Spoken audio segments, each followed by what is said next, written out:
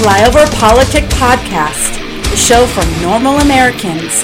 From his undisclosed bunker, here's your host, Tony Reed.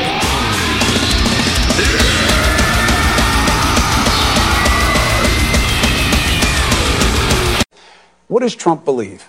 Might makes right. Strength is harshness to perceived foes. Loud and proud stoke the crowd. An on-demand demagogue who can sell his version of reality as only a reality show star can. The examples: us versus them. Immigrants, Muslims, media, black men, G-men, government, allies, enemies, all seen through the lens of advantage, avarice, animosity. In a single thought, President Trump is about walls. Separation on all levels as a solution. Make America great again is inherently a suggestion to go back, not forward. Today, Obama reminded of the other choice. Bridges, not walls. Seek common ground, not common enemies. Diversity is a strength, not a source of suspicion. Progress, not regress. So which is right? You tell me. Both can get parts of the country riled up and make a popular president. I'll argue numbers.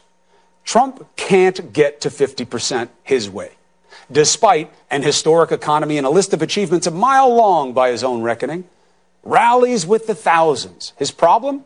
Thousands ain't millions. He cannot get the majority of you to be with him. Not in the election and not now. Obama was at 60% on the way out. His highest was over 70. His lowest around where Trump is at his best in the main. Why? I argue a bigger notion than numbers. Nature. America at her best, by her nature, leads with her heart, not her hate. First of all, it says something about the identity crisis in the Democratic Party right now, that there was such a demand for Barack Obama to be out there, and he, remains by far the most visible a Democrat in the country. But that's no surprise. It's the most recent former president, but there's nobody even close. But he had not just a mixed record, but a bad record of campaigning in midterm elections. Democrats, of course, got killed in 2010, got killed in 2014. The Democratic Party, not just in Congress, but in the states, was decimated during his presidency. So the question is, how effective will he be out there this time? He may be more effective now that there's the contrast with Trump, but the track record is not on the great. ballot. I mean, midterm elections are largely reflections of who is sitting in the White House. He is not on the ballot, and he's constructing an argument about which direction you want this country to go in. And he has the benefit of the last 18 months to point to, say, this is not America. This is not what we should be about. How much different he is than I just want to say about the failures in previous midterms. Yeah. I mean, that was less about kind of his own failures as a campaigner, or the fact that his own speeches maybe weren't up to par, as it was a huge failure of party building, a sense that kind of Obama had this, so people didn't need to mobilize. And welcome back to Flyover Politic Podcast. It's the 18th of September, year of our Lord, 2018. And I'm back. Fantastic vacation. Beautiful 6 days down on the Gulf of Mexico. Weather could not be any better. There were no kids. It was just me and my baby on Fort Pickens. Even got some great videos of the Blue Angels. Didn't go to my usual spot. I just went down to Pickens and got the flyovers. But great trip. Didn't even gain any weight because, as usual, I hit the Gulf Coast. I eat straight fish, and I was pretty happy. Then I came back, had a good fishing trip with my wife, and here we are, back at the desk, and not a lot has changed. Except for our script for today. We were going to do the liberal Tea Party concept, which is in full effect. But we're going to bump that to next podcast, because there was some Google that came out, big time Google, about the 2016 election, and a post-2016 election Google meeting that pretty much sums up what I've been bitching about on this show for almost 2 years. about their liberal bias, and we're going to play that. It's about 35 minutes, so it's going to be a big chunk in the center. So if I skim over some subjects, there's a reason. I don't want the podcast to be too big. I want to get in a little hypocrisy, a little tweets of the day, and do our usual fun stuff on the news and social media nuggets. But I got to play that. You must hear it, because there's even questions from the audience. And, you know, a lot of people won't hear it because it's on Breitbart. They got a hold of it. It is verified. It's a video. You can see them. So there's no way that you can Project Veritas this. And as usual, our media ignored it completely. So we're going to start in with a quick Kavanaugh segment because a lot of drama about that. A little bit of hate. And then we'll go into Fire for Effect. And how could I start this segment without the media and Kavanaugh? 6 years ago, I was diagnosed with a rare, inoperable form of bone cancer called chondrosarcoma, a cancer I still have to this day. But if the ACA and Planned Parenthood didn't exist, I wouldn't be alive.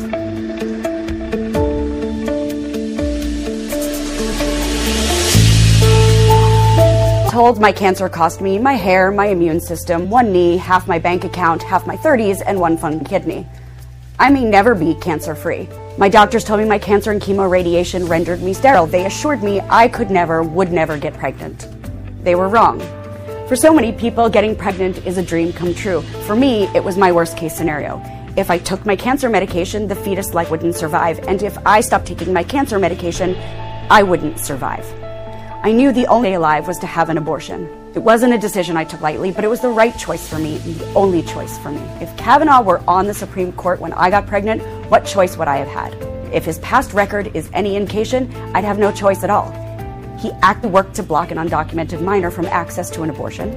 He ruled against access to birth control, and he's criticized the Supreme Court for upholding the ACA, which provides, among many other things, reproductive health care access to millions of women. If his confirmation hearing is any indication, he's dodging relevant questions about women's health care, conflating birth control with anti-abortion drugs, and refusing to directly answer whether or not he would seek to overturn Roe v. Wade. And for those thinking that it would simply go back to the states, at least 22 states are at high risk should Roe v. Wade be overturned. And if you lived in Louisiana, Mississippi, North Dakota, or South Dakota, the trigger laws would have abortion access immediately denied. Women of color are at even greater risk of being refused the care they need. But we don't need Kavanaugh to tell us if he'd seek to criminalize abortion. Trump promised to elect pro-life judges, and Kavanaugh is the proof. Proof that women could be denied access to birth control and Plan B, proof that pharmacists could have the right to refuse medications based on religious beliefs. Right now, I am alive because Planned Parenthood saved me. The ACA and my privilege protected me, but it shouldn't be a matter of timing or privilege to obtain safe, legal abortions, any more than it should be a matter of timing or privilege that I am still living with cancer. No woman should have to justify her choice with PET scans or looming cancer threats. No woman should be asked why by any doctor and pray her doctors or pharmacists approve of their answers. And no person can afford to sit back and watch Kavanaugh strip us of our access to health or reduce women to bodies he can control. I am more than my pre-existing conditions, more than the tumor in my spine, more than what my uterus can or can't do. Brett Kavanaugh disagrees. Brett Kavanaugh is all of our worst case scenario, and it's up to us to prevent it. On Brett Kavanaugh in the Supreme Court, Chuck, over the weekend we learned that a top Democrat, Senator Dick Durbin, is now calling for the delay of this expected confirmation vote for Kavanaugh. As you know, this week, these allegations of sexual misconduct dating back to high school have surfaced. The judge denies it, as does the friend who is said to have been with him. How do you see this playing out, if you see it playing out at all? Look, I think this is to say uncharted territory is a cliche these days in Washington, but this was the whole way this was handled is odd. I'll be honest, the fact that this has somehow made it into the public discourse in and of itself, I think, is something that we all have to ask ourselves, how did this happen? You can't unring a bell like this, right?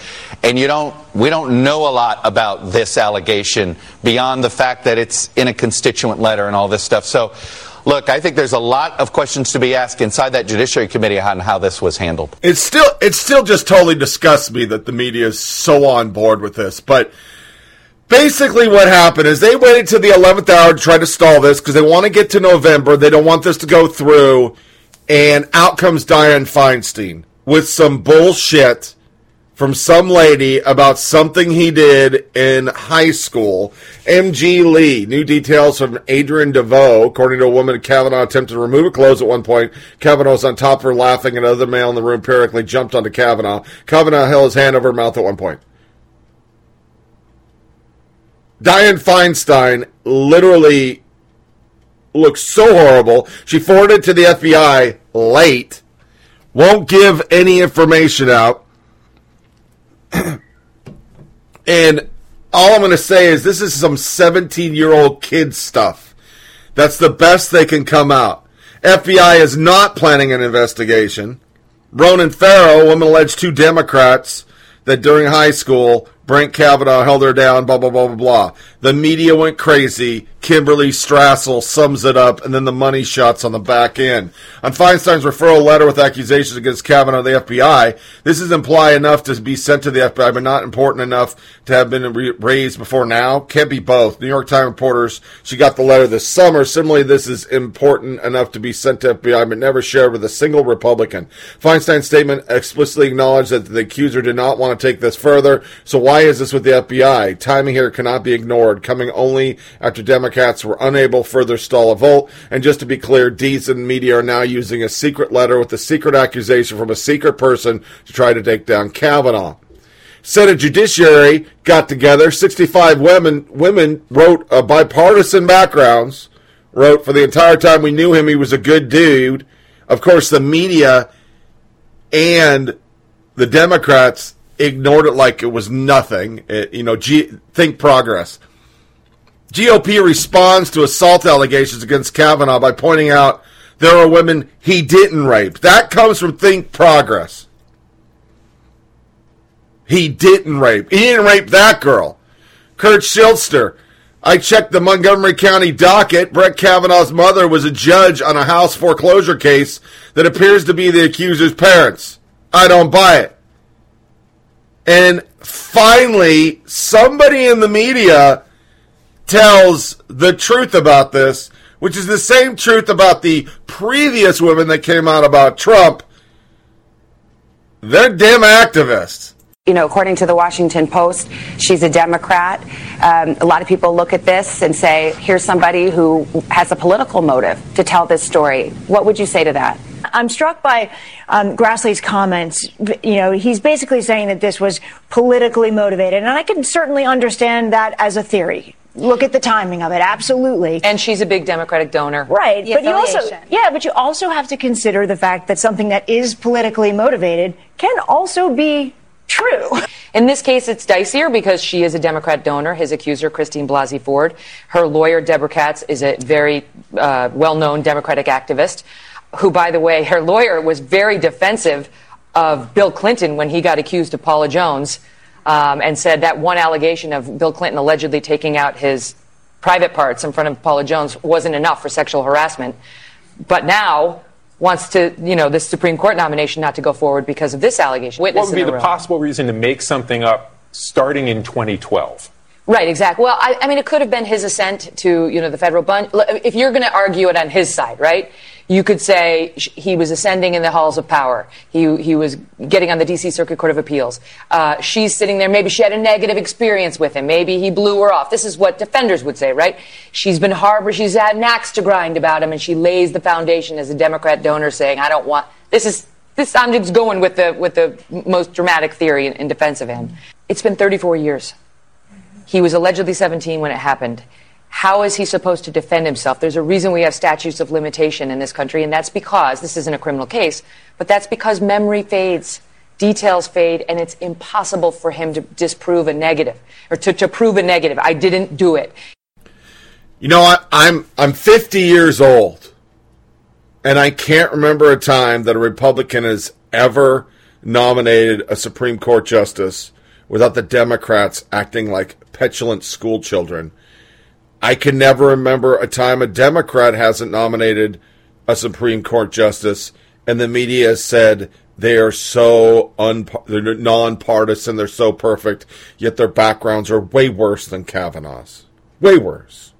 So, more to follow on that. It looks like they're going to get what they want. They're going to stall a little more.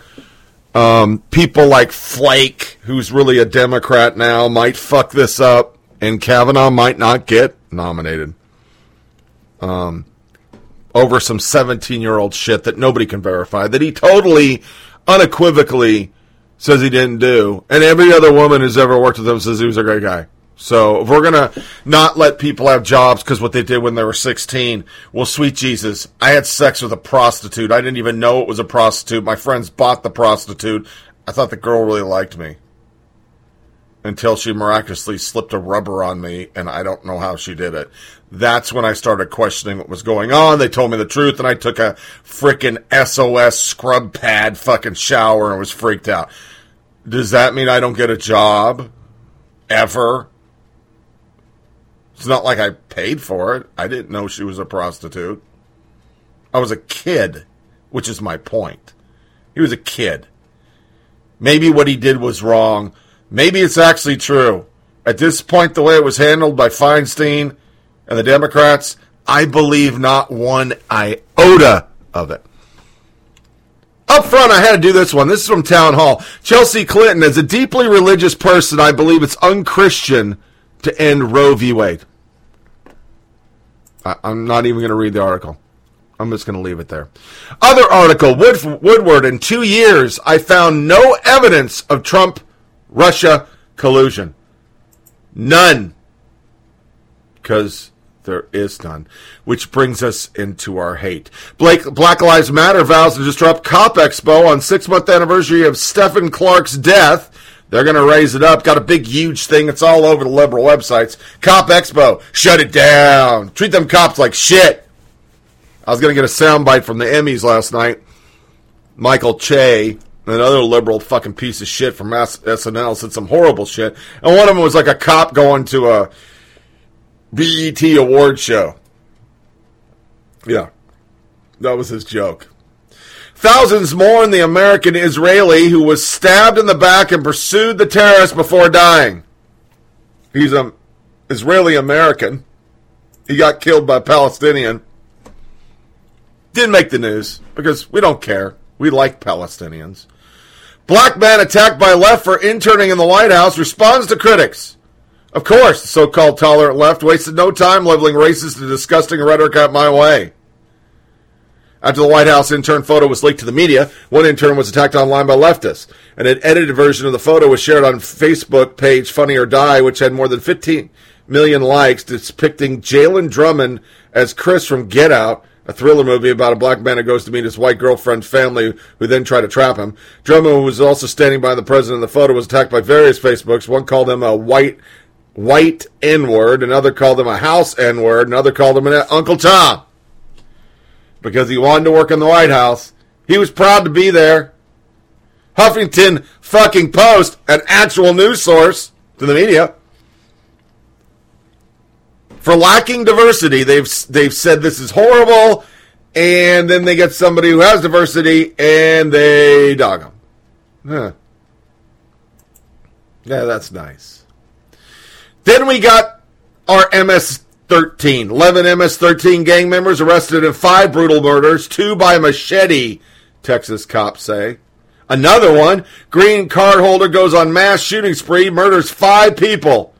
California allegedly went on a mass shooting spree on Wednesday, murdering 5 people before turning a gun on himself and being confronted by law enforcement. Kern County Sheriff Donnie Youngblood identified the suspect, a 54-year-old Hispanic male, and stated that he used a .50 caliber handgun to murder his victims. 50-year-old guy, green card, probably votes. Yeah. And then the MS-13 killed people at a funeral. Tragedy striking not once but twice for a family on Long Island, New York. A mother, Evelyn Rodriguez, whose daughter was brutally murdered by MS-13 2 years ago, killed Friday night after being struck by an SUV while preparing for a candlelight vigil at her daughter's memorial. Evelyn died 2 years ago to the day that her daughter's body was found. Evelyn being remembered as a fierce champion for her daughter, advocating tirelessly in the fight against gang violence, including with President Trump. She also highlighted her fight on this program. He's a kids kidding, kids. that shouldn't be tolerated at all. These individuals are ruthless. I just hope and pray one day that this stops. How many more kids need to die in order to make a change? This is a Fox News alert. Sad news tonight. A New York mother praised by President Trump at the State of the Union and at roundtables on gang violence was killed tonight at a memorial to her slain daughter. 2 years ago today, Evelyn Rodriguez's daughter was found beaten and slashed. Her alleged killers, about a dozen suspected MS-13 gang members who are facing capital murder charges. Tonight, at a memorial for her daughter, Rodriguez was run down by the driver of an SUV after what's been described as a heated confrontation. President Trump tweeting tonight, "My thoughts and prayers are with Evelyn Rodriguez this evening, along with her family and friends." The New York Post reports President Trump is among those mourning the loss of Evelyn Rodriguez, the grieving mother whose teenage daughter was killed by a member of the violent MS-13 gang, was struck and killed by a car in a New York suburb Friday. She was on her way to a memorial service at the time, marking 2 years to the day that her daughter's body was found. Rodriguez received national attention when she attended President Trump's State of the Union address. She was described as a fierce advocate for ending gang violence. Evelyn Rodriguez fought to make her community safer. But on Friday, she was killed 2 years to the day after her daughter was murdered by MS-13 gang members. Evelyn was even killed in the same spot her daughter's body was found. Evelyn brought me to that location earlier this summer when we first met. This was the memorial on the side of a local street in honor of her daughter, Kayla Cuevas, and Kayla's best friend, Nisa Mickens. Investigators say Kayla and Nisa were brutally murdered with baseball bats and a machete in 2016. Yesterday, police say there was an argument between Evelyn and the driver of an SUV about the placement of her daughter's memorial. During the dispute, the driver tried to leave the scene. The vehicle struck and killed Evelyn right in front of that memorial. When I spoke with Evelyn while investigating the presence of MS-13 on Long Island, we talked about her determination to prevent other families from sharing her same grief. It was a mission President Trump honored, inviting Evelyn to his State of the Union address in January. And just this past May, she sat beside President Trump during a roundtable on gang violence. Last night, President Trump expressed his condolences. Attorney General Jeff Sessions calling the family of a mother who tragically died after her daughter was murdered by MS-13. Evelyn Rodriguez was run over by a car while visiting her daughter's memorial in New York on Friday, the second anniversary of her daughter's death. A nearby property owner reportedly grew frustrated, saying the memorial affected the value of her home and ran Rodriguez over. No charges have been filed. Nassau County Police Benevolent Association President James McDermott joined us earlier. He says Rodriguez's fight against MS-13 isn't over. She's an inspiration. She shows that you can get involved and that you should get involved and you shouldn't lay back and be a victim. It's horrible. Police are still investigating. She's a friend of the show. We've had her on so many times. My stomach just sank when you saw that. She's been through so much. A horrible. And these are the people the left love. They get upset when the president or conservatives call them fucking animals. You're an animal if you kill people with machetes. You're an animal if you kill people at a funeral. You're an animal if you shoot people with a 50 caliber Desert Eagle handgun. I'm just throwing it out there. Normal people don't do that. Linda Sassower calls for people to stop humanizing Jews. Yeah. Look at that. Far-left Islamic activist Linda Sassower made strong anti-Semitic remarks during a speech this month at the annual Islamic Society of North America. The Allgemeiner reported that Sassower shamed Muslims for not being more politically active and said that Muslims are not promoting the Palestinian cause, then they are part of the problem, saying you as an American Muslim are complicit in the occupation of Palestine and the murder of Palestinian protesters. So when we start debating in the Muslim community about Palestine, it tells me a lot about you and about the type of faith you have in your heart. If you're on the side of the oppressor, you're defending the oppressor, you're actually trying to humanize the oppressor, then that's a problem, sisters and brothers. And we got to be able to say, that is not the position of Muslim American community. Hate fucking Jews is our position. Thank God 99% of American Muslims don't think like Linda Sarsour. Then there was this one, which goes in our hate because this sums up the left. Norm Macdonald told not to show up to Jimmy Fallon. Fallon said Macdonald made his senior producers cry. Yeah, really. That's the actual article header. On Tuesday night, The Tonight Show with Jimmy Fallon announced that it would no longer host comedian Norm Macdonald out of sensitivity to our audience in light of Norm Macdonald's comment in the press today. What exactly did Macdonald said? He said that he was glad that the Me Too movement had slowed down a bit. He continued, it used to be 100 women can't be lying, and then it became one woman can't lie, and then it became I believe all women, and then you're like, what? Like that? Chris Hardwick guy, I really thought got a blunt end of the stick. From there, Macdonald observed that the Me Too movement has created a perverse set of incentives by failing to allow people to apologize, come clean, and make restitution and return to their careers. They made it more likely that people wouldn't admit guilt at all, he then added. Well, Louis C.K. and Roseanne Barr are two people I know, and Roseanne was so broken up after a show reboot was canceled. Then I got Louis to call her, even though Roseanne was very hard on Louis before that. But she was just so broken and just crying constantly. There were very few people that have gone through what they have, losing everything in a day. Of course, people will go, what about the victim? But you know what? The victims didn't have to go through that. Macdonald apologized, but Fallon wouldn't have him on. Now, remember, NBC is the same network that covered up Harvey Weinstein's sexual abuse allegations. But they won't have Macdonald to clarify. Why not? Because reportedly, Macdonald made members of the Late Show staff cry. Jimmy came back in, can I talk to you, buddy? And he said he was very, very broken about it. He didn't want this. He said, I don't know what to do. I said, you think I shouldn't do the show? People are crying. I said, people are crying? Yeah, he said. Senior producers are crying. I said, good Lord, bring them in and let them talk to me. I didn't even know I had the capacity to make people cry. So I felt so bad from the comment. Jimmy said, come back whenever you want, but I think it will hurt the show tonight. Jimmy, I don't want to hurt your show. That's the last thing I want to do is hurt your show. But people are crying over a statement. What does that say about your staff, Jimmy Fallon? Maybe you should get people that aren't so sensitive to everything. But you're on a network that ignored this. Really bad segue. Nets ignore Wyoming Republican office being intentionally set on fire. Nobody covered it. They burned a fucking Republican office. It's okay, though. Leftists inundate Senator Collins' office with threatening voicemail, giant penis cutout.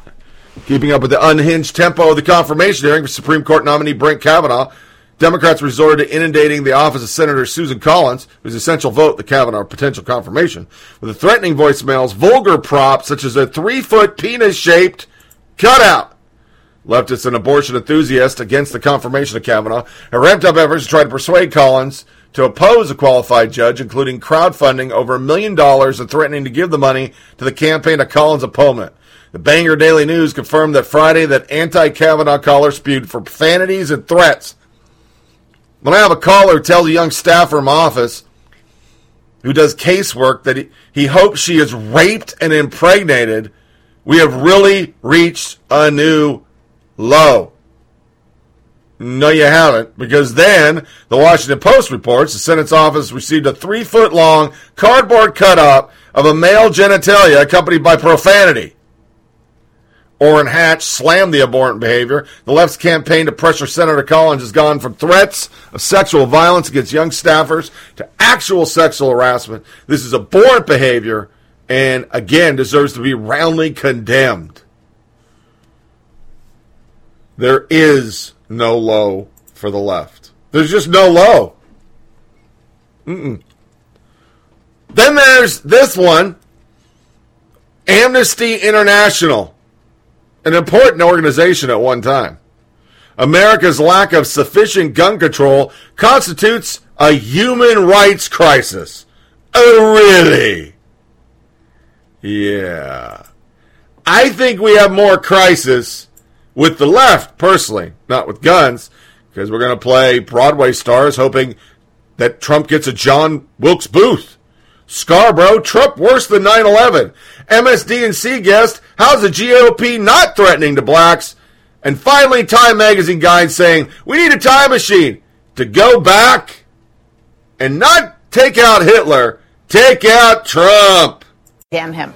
Donald Trump has killed those people once through neglect and oversight, and secondly, disgracing that they died at all. And that's what death denial, that's what Holocaust denial, that's what all these denial syndromes are all about, is killing the person twice.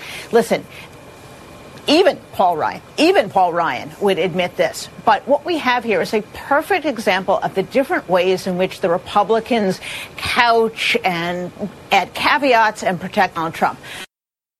Ryan, the first thing he said was, no one's responsible. It's no one's fault. Well, we don't know it's no one's fault. We would like to have some oversight hearings, as Corinne said. And the reason they're doing such a bang-up job, Caton, in North Carolina and South Carolina is because those are Trump voters, just like they were in Texas. If they're not voters and they're not white, he doesn't give a darn. And that's what this is also about. These people are not recognizable as Americans, as human.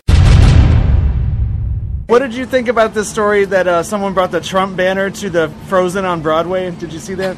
The Trump? I didn't see They did Yeah, what? and one of the actors, kind of broke the fourth wall and said, "Hey, put the Trump banner away. This is Frozen on Broadway." Now, is that a proper venue for a Trumper to bring a Well, banner my to? answer Or to that is, this is good. Where was? No, you should. Where is John Wilkes Booth when you need him? Right?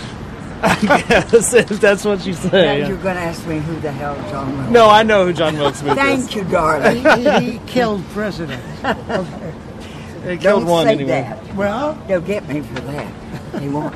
See, no. Where is he when you need him? He has to know. So we need to kill President Trump? He did. No. Why not? Now, will that get me in trouble? I don't know. It might. Will I be on? You never know. Will I be on an enemies list? My God, I hope so. Yeah, you're okay with that. I'm okay. Wow. Yeah. That's all right. No, just keep me out of jail. Or maybe not. It looks at the gravity of the situation from 20,000 feet. It echoes some things my father was telling me before he passed away. You write in part this: Trump is harming the dream of America more than any foreign adversary ever could, in which he charts the course from Bush to Obama to Trump. This is your writing, Joe. This is describing your column. And a country that went from a huge surplus to racking up unparalleled deficits while squandering moral leadership. And here's the column. 16 years of strategic missteps have been followed by the maniacal moves of a man who has savaged America's vital alliances, provided comfort to hostile foreign powers, attacked our intelligence and military communities, and lent a sympathetic ear to neo-Nazis and white supremacists across the globe. For those of us still believing that Islamic extremists hate America because of the freedoms we guarantee to all people, the gravest threat Trump poses to our national security is the damage done daily to America's image. As the New York Times' Roger Cohen wrote the month after Trump's election, America is an idea. Stripped freedom, human rights, democracy, and the rule of law from what the United States represents to the world, and America itself is gutted. Osama bin Laden was killed by SEAL Team 6 before he accomplished that goal. Other tyrants who tried to do the same were consigned to the ash heap of history. The question for voters this fall is whether their country will move beyond this troubled chapter in history, or whether they will continue supporting a politician who has done more damage, and listen to this, more damage to the dream of America than any foreign adversary ever could. Couldn't agree more, Joe. So, Willie, I love that line, that Roger Cohen line, America is an idea. And if you strip America of its ideas, forget about knocking down buildings in the financial district, forget about running planes into the Pentagon. Those are tragedies, but those tragedies bring us closer together. America is an idea. You gut America of that idea. Mm-hmm. That's when you do the most harm to America. Roger Cohen wrote that right after Donald Trump was elected, and unfortunately 18 months later, across the world, you have people looking at a country that is saying they want to ban people from coming to America because of their religion. You have just this week Brett Kavanaugh, who wants to be on the Supreme Court, refusing to answer whether people should be banned from coming to the United States because of their race in his reading of the Constitution. And the accumulation of that, the retweeting of neo-Nazi videos, Charlottesville, I could go on and on. What he said about majority black countries, that is tearing more at the fabric of America than attacks on the Twin Towers did. We rebuilt from that. We became stronger because of that. But this seems to me a far graver threat to the idea of America. Now, we saw what happened in Alabama with Doug Jones, and we saw the turnout. We know particularly black women specifically leading the charge. What are you specifically doing to get the 38% of black folk who make up the state of Mississippi to come out and support you? Great. The South is changing. At least that's what we want. That's what we want. Demographically, it's changing. There are all these assumptions about what we stand for, what Alabama, Georgia, Florida. Is Mississippi ready for someone like you? Now, 38% of Mississippi is black.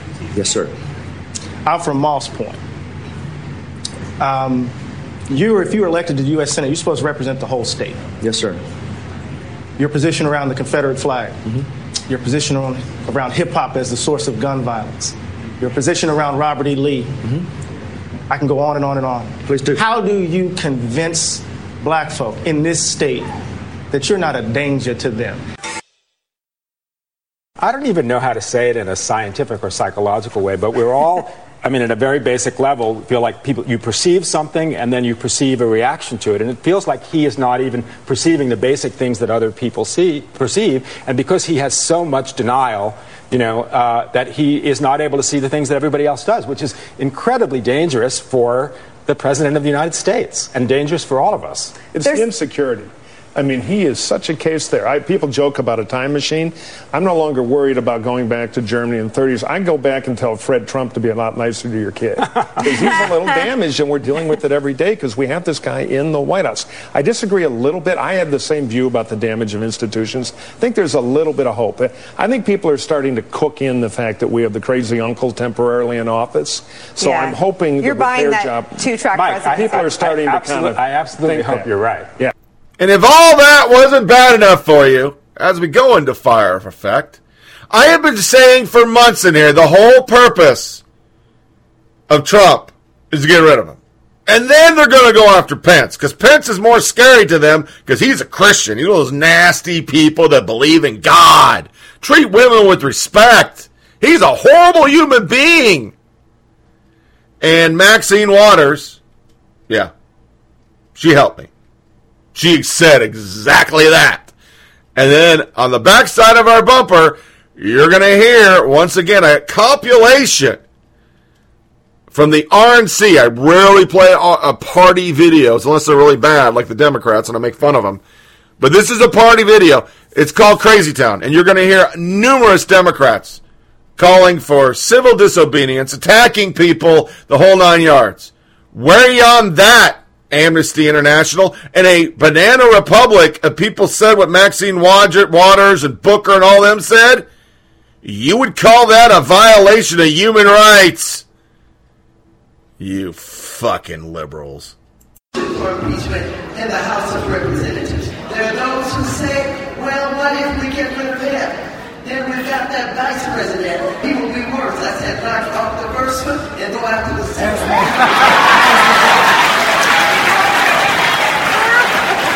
We have the power. We have the numbers. But we've got to understand our power, and we've got to use our power.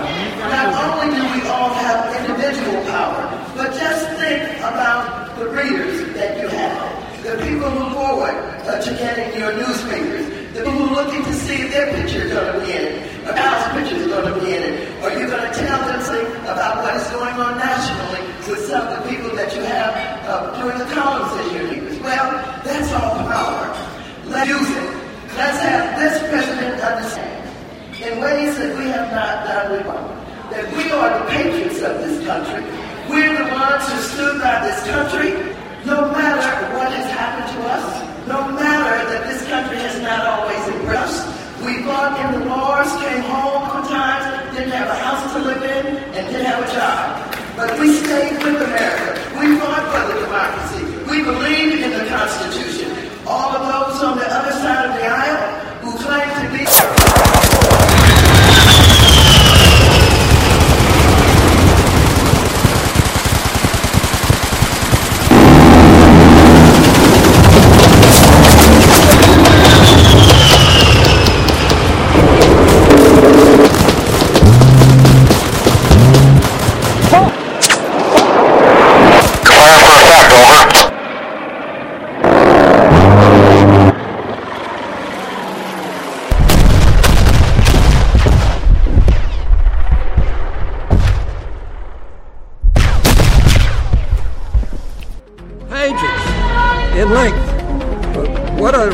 Please, get up in the face of some Congress people. You see anybody from that cabinet in a restaurant, in a department store, at a gasoline station, you get out and you create a crowd. Those Republican leaders and President Trump don't give a... I just don't even know why there aren't uprisings all over the country.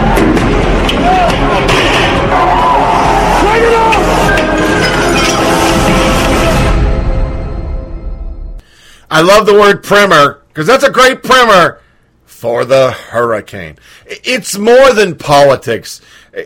Sure, they go back to Katrina and they realize Katrina looked really bad for Bush. He flew over the stupid picture, and you got Kanye West saying he didn't care about black people. They really politicized it really well, and then they had a black candidate. It worked great for them. But it's hate. They fucking hate anybody unlike them, so they use anything against them.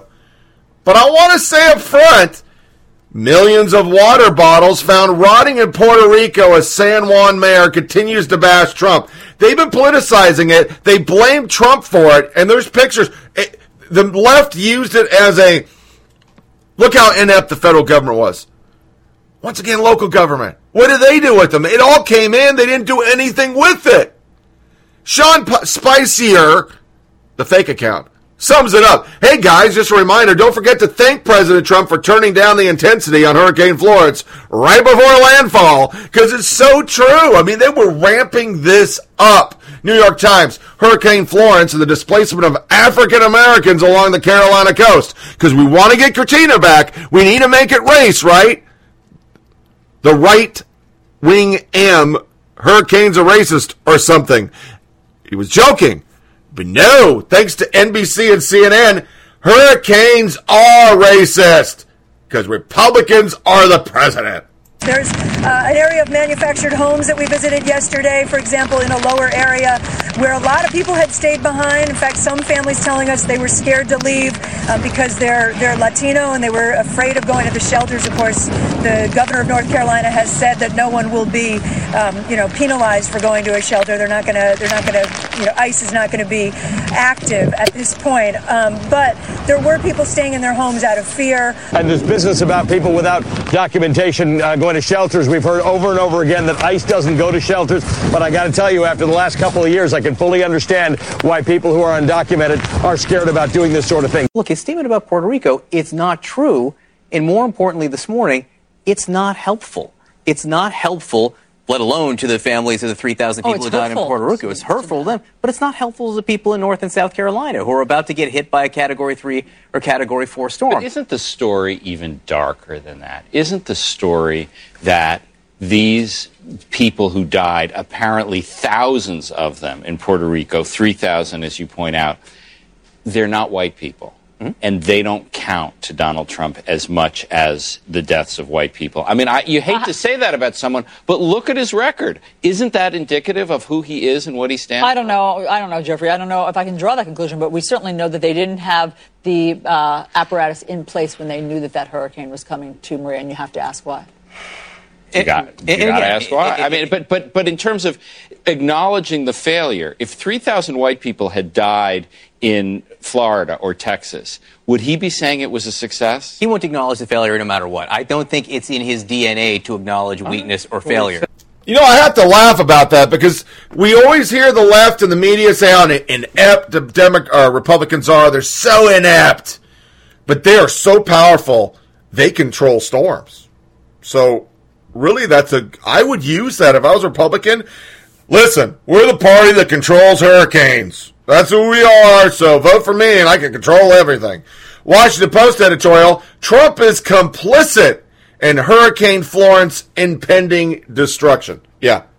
The Washington Post lead editorial argued that President Donald Trump is complicit in the destruction being caused by hurricanes, including the forecast pain set to be inflicted on Georgia, North Carolina, South Carolina by Hurricane Florence.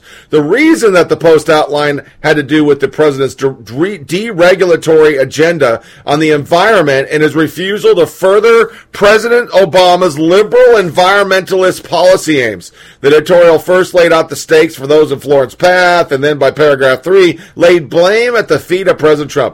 Yet when it comes to extreme weather, Mr. Trump is complicit. He plays down human role, increasing the risk, and he continues to dismantle efforts to address those risks. It's hard to attribute any single weather event to climate change, but there's no responsible doubt that the humans are priming their system to produce disasters. Oh, really? Within it, they say we should change to all sorts of new shit. They say in the future we should have category 6s. In a different article, a category 6. But they break down all this and they pretty much try to blame it on Republicans. Diane, Hugo, Emily, Fran, Bonnie, Floyd, Isabel, Irene. Their narrative is basically, it's Trump's fault. For all those hurricanes. In their Category 6, Florence said enjoy the Carolinas Category 4, but media hype is making a bad situation even worse. Journalists are already pushing climate change and fantasizing about creating new categories. The Post seized on the opportunity on September 11th to promote new research on favorite climate alarmist talking points. The headline of the report, Chris Mooney's story, emphasized the possibility of Category 6, which doesn't exist on the hurricane measurement scale. He wrote that some scientists have been talking about it for admitting an author of a study he was reported on didn't necessarily support adding a Category 6 to scale. Research using new computer modeling shows a warming climate would mean faster and more ramped up ones. The New York Times, ProPublica, and Newsweek all urged other media to start talking about climate change. It's so important. We have to push it. And the media did it for him. President Trump says FEMA is ready for Hurricane Florence, but mounting evidence suggests it could be incredibly difficult to deal with this disaster if climate change deniers are on the front lines of emergency response. Previous research showing climate change as the cause of warmer ocean conditions that produce fast intensifying storms. But where does the Trump administration stand on climate change? Well, just yesterday, President Trump rolled back Obama-era mandates. These rules were all part of Obama's three-part strategy for combating climate change. I look forward, of course, to all the hate tweets. It's going to be great about how a guy who took a lot of physics can't possibly read a graph. I got all that. But everybody, this is not in anybody's best interest to continue to deny climate change. Donald Trump and other Republicans who are denying climate change are on the wrong side of public safety, of economics, and of history. Unfortunately, we're going to see more and more of these extreme, costly, and threatening to public health and safety events until we begin to reduce our emissions. Yeah, it does make you wonder, how can you adequately prepare for storms, for extreme weather, for fires, for hurricanes, for tornadoes, for flooding, for wild swings in temperature, which we've seen here in New York City in just the past week, if you have a bunch of people who don't believe in climate science running things? So if it wasn't that, they then went the political line, and yeah, this one sums it up. Well, we've had teams down there nonstop, Gabe Gutierrez and a lot of others, but the fact is, just as after Katrina, where there was terrible infrastructure in parts of New Orleans, That is a federal responsibility. These are American citizens. No, you're actually wrong on that. It's not a federal responsibility to upkeep the infrastructure. Actually, most of the infrastructure in this company is owned by the private sector. FEMA doesn't control the maintenance of the infrastructure. And if you remember, when I went back for the third supplemental after Congress, I had to ask for special authorities that's never been done before to fix the deferred maintenance or the infrastructure that was allowed to rot. But the emergency rescue is the federal responsibility, is the point I'm trying to make. The president, I want to go to Puerto Rico, says the administration does not get enough credit for their response to Hurricane Maria. Do you agree? I mean, it was a very complicated situation, and it is an island, but 3,000 people died. I covered the Iraq War. Baghdad was put together, back together faster than Puerto Rico. And they don't even like us. But then help me understand the president's strategy here. It's called lying. He didn't show any sense of empathy. And that's because in some significant way, Donald Trump is a deeply morally flawed human being. I've called him indecent. It has something to do with the fact that he is such a narcissist that in that moment he can't think of anyone else. He doesn't view them as our family. He views them as our neighbors. Right. He views them as our neighbors. And let's be honest, these are islands populated by people of color. I think you're elevating Trump to evil, whereas having raised 3 kids, I just think he's a giant toddler. With no real connection to reality and no sense of empathy or responsibility.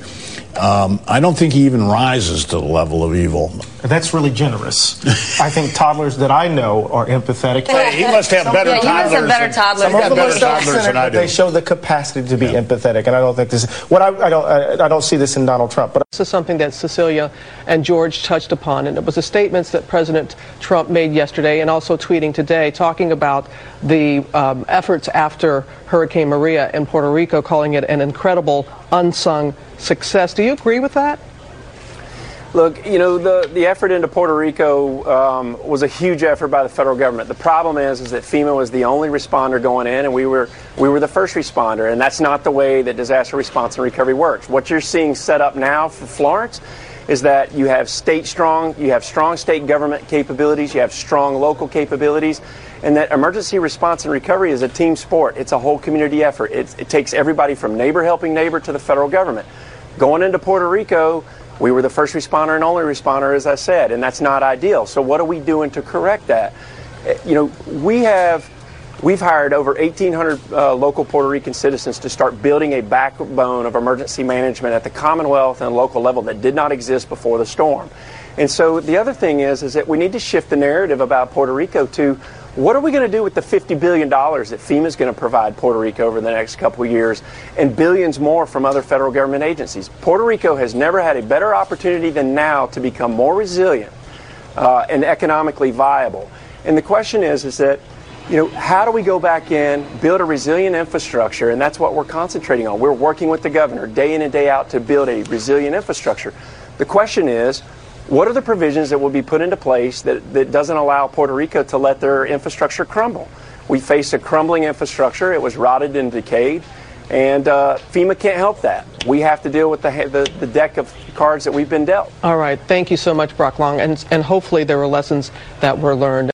President Trump in the Oval Office late today said the federal government is, quote, absolutely and totally prepared to respond to Florence. But he also praised his own much criticized response last year to Hurricane Maria in Puerto Rico, despite the official death toll recently being raised to nearly 3,000 people. That's almost as many lives lost in the September 11th attacks. Our Kristen Welker joins us live from the White House. Kristen, what's the latest? Lester, good evening. Tonight, President Trump is insisting his administration is as ready as anyone has ever been to deal with Hurricane Florence. The president describing the storm as tremendously big and wet. And when asked about lessons learned from those storms that devastated Puerto Rico last year, the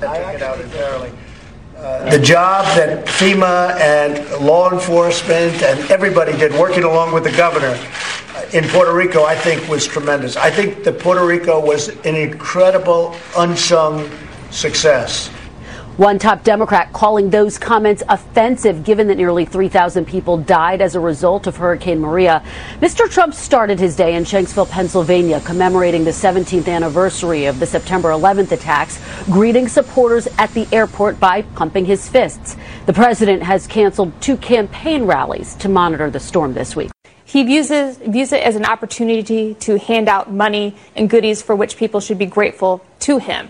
And he doesn't understand the devastation and the fears. And honestly, if he thinks Puerto Rico is a success, I'm a little nervous. That makes me more nervous about Florence coming in. I was really struck. I mean, Angela touched on this a little bit, but the inaccuracy obviously is very jarring, but also his tone. I mean, he came across as almost gleeful and excited about the hurricane and how big it was and how tremendously wet it's going to be and all these absurd things that came out of his mouth.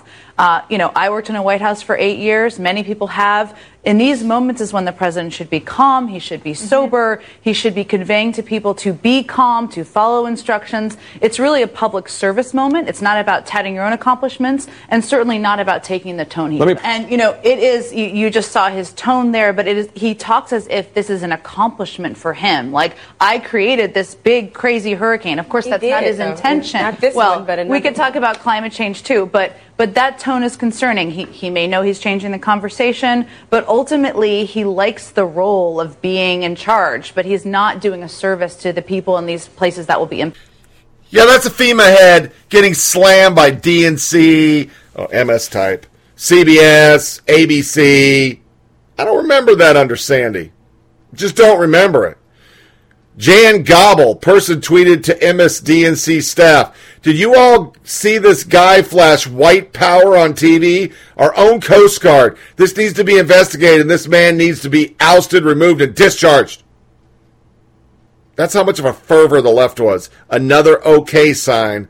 The Coast Guard played it off and said, we removed the person. We're sorry for the disgusting blah, blah, blah, blah, blah. The guy did okay. Okay. Yeah, that's all I did. Okay. They were in a fervor. But there was some fun stuff in it. Take it breezy. Hurricane Florence weatherman caught fake battling to stay on his feet as 2 men are spotted casually walking behind him. Brian Seltzer rushed to his defense. This looks bad, obviously, but FWIW and Mike Siddell's defense, the channel noted that the 2 individuals in the background are walking on concrete while he's on wet grass, and he was undoubtedly exhausted from constant live shots. Carl Gustav tweeted back to him, oh my God, I mean, how are you always wrong on the wrong side of everything? How? Because he's Brian Seltzer. That's how. So we're going to finish this up, go into hate tweets, and I'm going to play 2 guys mocking it. They made fake videos. Let's just do that and talk about it. Then we'll finish up on the hurricane with just something that just angered me, something terrible. So here are 2 young men making great tweets mocking it. Now understand you can't see it in the video, but there are people putting a fire hose on them, throwing cans at them. It is the funniest shit I've seen in a while.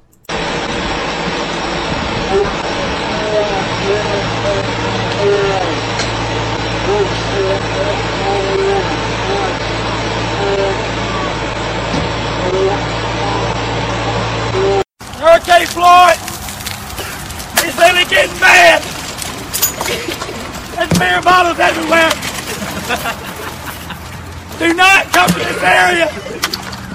I'm telling you, the conditions is deteriorating quick. I can't stand. That's some good work right there. That's some funny shit. But the capper for me was Representative Gutierrez. Now, for people that don't know him, he's an uber Latina activist.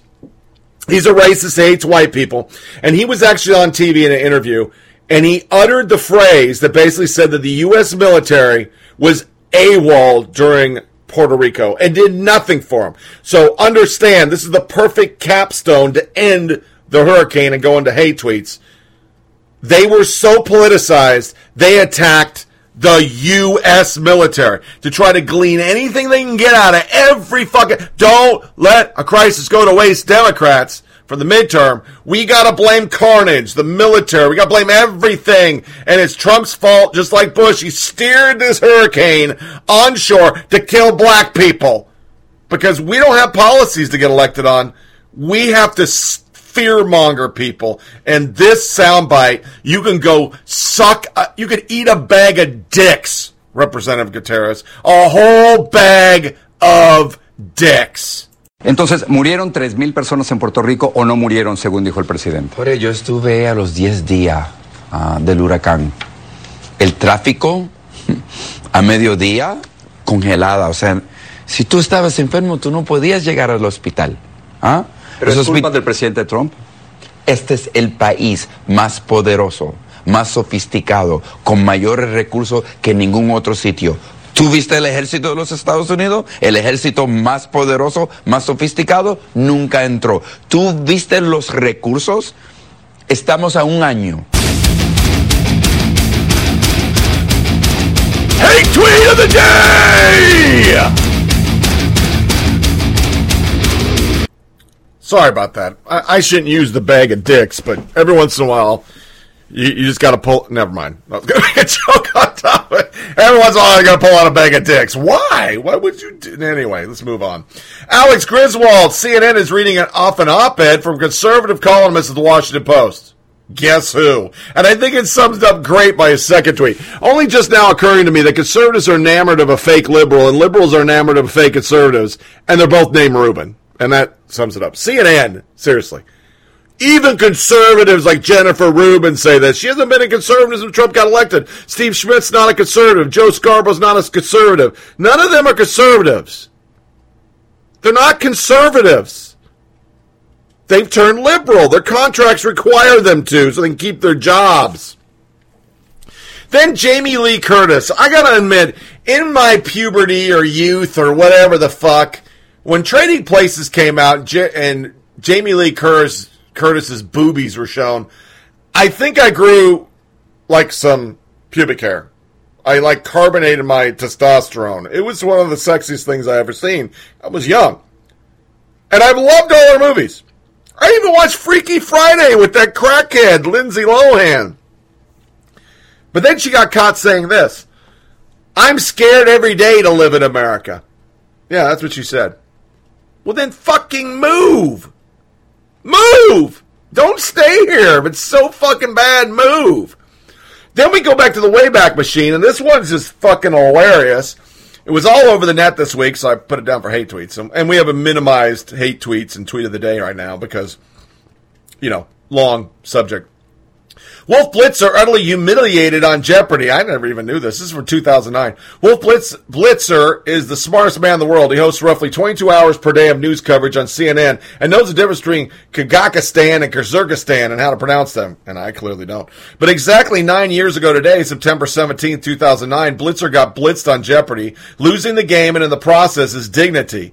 The talking head appeared on the celebrity edition of the quiz show with the actress Dana Delaney, one of my heartthrobs, and late-night sidekick Andy Richter. Both of them beat the pants off him. The show was hugely humiliating for Blitzer, who ended up double Jeopardy with negative 4,600. That's right, negative 4,600.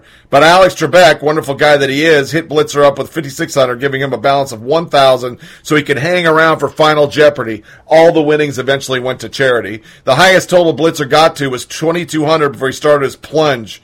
We're going to list a few of the questions, and I'm not going to read it because they were just really, really bad. Which brings us to our tweet of the day, and it's going to be Jake Tapper. I heard this on vacation. There's two stories I heard on vacation. I was blacked out. I was listening to Turbo on XM, jamming old 90s and 2000 rock with my wife, or I was listening to hurricane coverage because the waves were horrible in Pensacola, and even though it was on the eastern side, we were keeping track of the weather because there was another disturbance down on the coast that they, didn't know when it was going to be in there. And this is the curtain debacle by the New York Times. Now, I know it should be an hypocrisy, but I wanted to give honor Jake Tapper. I mean, goddamn, it's rare that a CNN anybody, staffer, boom mic holder, the fucking people that lay out the donuts aren't super fucking libtards. This article was fucking horrible. We'll cover a little bit in hypocrisy, but the New York Times clearly knew what they were doing when they put this out, and it's no different than the migration bullshit with illegal immigrants and kids in cages and all that bullshit. They know what they're doing. They know what time period it was. But they put it out because they want negative news for Trump, Republicans at all, so they can get Democrats back in power because they're part of the Democratic Party. The gray lady has always been part of the Democratic Party, and this was a great way to do it because, as we know, once the headline goes out, once this fake news on the left goes out, which is purposeful and made for negative coverage for Trump, nobody knows the correction. We proved it 1 billion times. There's 45 billion tweets of a bullshit story or a crappy headline like this. And then there's 100 tweets of the correction. So this tweet goes as follows. A word on the false meme bopping around about the Nikki Haley 52,701 curtains. New York Times story notes in 6th paragraph, a spokesman for Ms. Haley said plans to buy the curtains were made in 2016 during the Obama administration. Ms. Haley had no say in the purchase.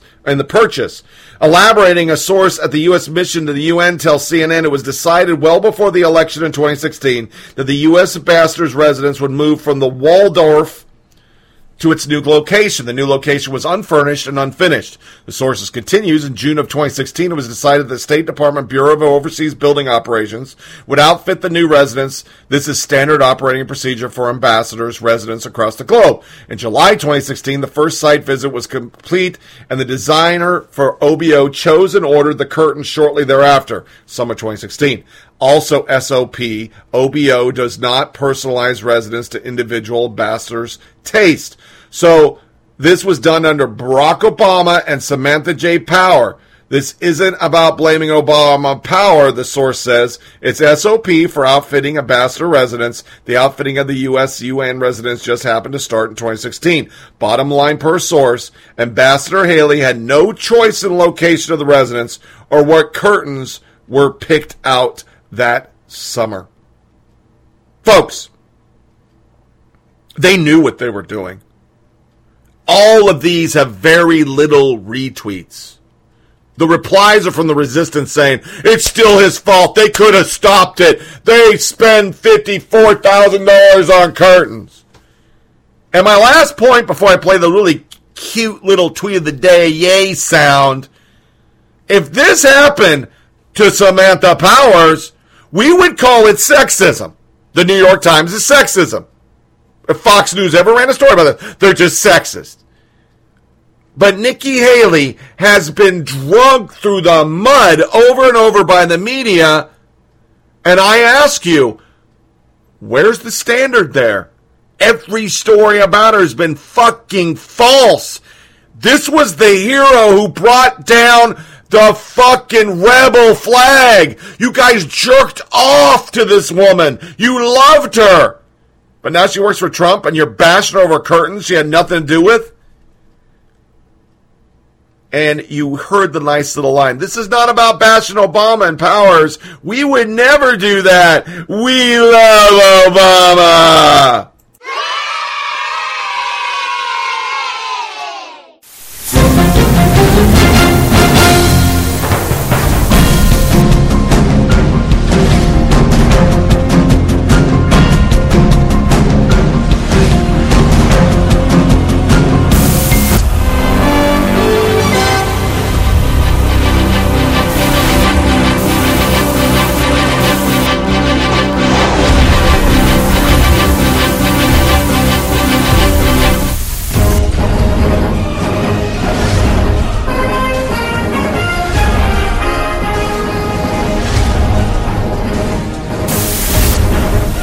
Hypocrisy!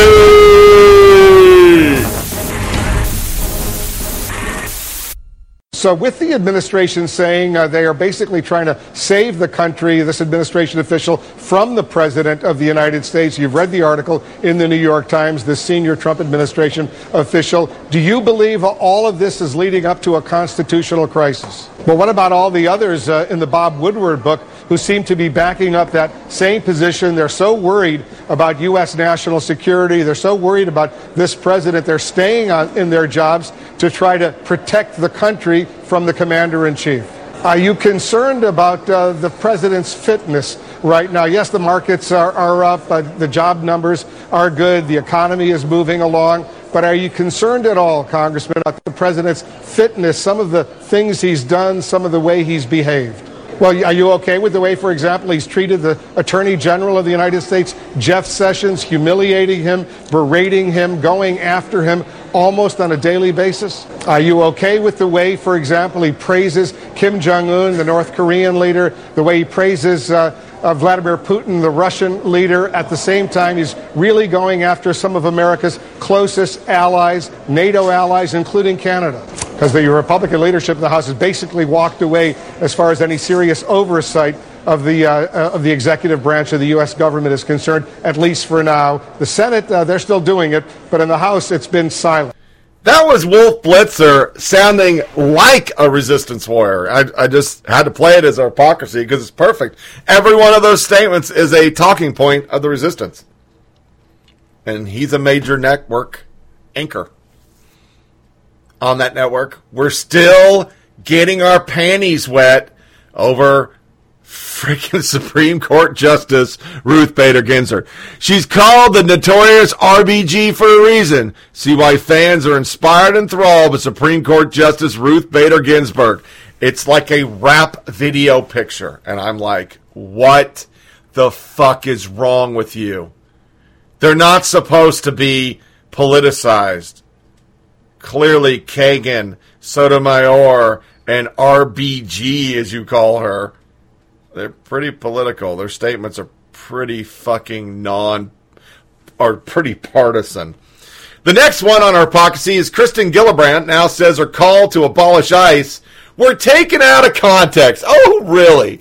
In an interview with the Post-Star editorial board on Monday, Gillibrand insisted the media only focused on her calls to get rid of the Immigration and Customs Enforcement Agency and not her statement about replacing with something else. As CNN reported in June, Gillibrand suggested separating the agency and renaming it. I don't think ICE today is working as intended. I believe that it should become a deportation force, and I think you should separate the criminal justice from the immigration issues, Gillibrand said on Cuomo Primetime. She followed that up by saying, I think you should reimagine ICE under a new agency with a very different mission and take those two missions out. Gillibrand reiterated those comments on Ozzy Fest when she said that Democrats retake Congress, they should get rid of ICE. Local law enforcement will not work with them. Yeah. I put it as hypocrisy. Could the Republican get away with that? Probably not. So back to the New York Times story. Here's some stuff that pretty much sums up how the media covered it. Oliver Dorsey, spokesman for the New York Times, tell me that editors are reviewing the Nikki Haley curtain story. Hadass Gold, this is the story where headlines said Haley spent $50K on a curtain that was decided on during Obama administration. She corrected it. Educated hillbilly. My eyes just rolled out of my head and down the hall. Always a strong move after publication, which is true. And the most incredible thing was Yashar Ali. Misleading headline. Few are reading past the first couple graphs, and now most of the Twitter thinks Nikki Haley is like Pruitt or Price when she's not. How irresponsible. Read the whole story. Also, the rent is less expensive than previous admins. JWF. And now most of Twitter thinks Nikki Haley is like Pruitt or Price. No, anyone who read the story knew this was a hit piece. It's entirely the left that's wetting themselves over this and spreading the bogus story. They know it's a lie and still keep spreading it. Well, want some proof? Stephen Hayes. Why mention Haley at all if she wasn't responsible for the purchase in question? It was a badly executed hit piece that will further undermine conservatives' views of the mainstream media. In runs Ron Fournier, whatever the fuck. Why use every mistake and transparent acknowledgement of the error to paint an industry, the bulwark of the First Amendment, with a broad brush? Stephen Miller, because these mistakes always go in one direction. You don't have a trademark on the First Amendment. Understand, this story was carried by everybody, The Hill, Newsweek, Time, MSDNC. And I think Fox Network, or Fox Business Network, Charles Payne sums it up perfectly. Why massive mainstream media distrust? Example 1,490 headline. State Department spent $52,200 on Nikki Haley apartment curtains. Media reaction, outrage fact. Curtain order under Obama administration. Media reaction, crickets. looking for the next outrage. And he's right. They're not making a big deal out of it. Reliable sources with fucking unreliable Brian Stelter will not do a segment on this. But let Fox News do one thing and be wrong. Every network carries it. CNN carried this. They ran with this. But the New York Times, let's be honest, they're a liberal communication arm for the Democratic Party. And I'm not talking the mainstream Democrats. We're talking the resistance. New York Times dodges abortion term, hails health care provider Planned Parenthood. Huge story. They never once talk about the abortion. Ever. Then, New York Times Broody gushes over 13 of the year's biggest stars, anti-Trump Democratic candidates. This is from last show. I never got it in here.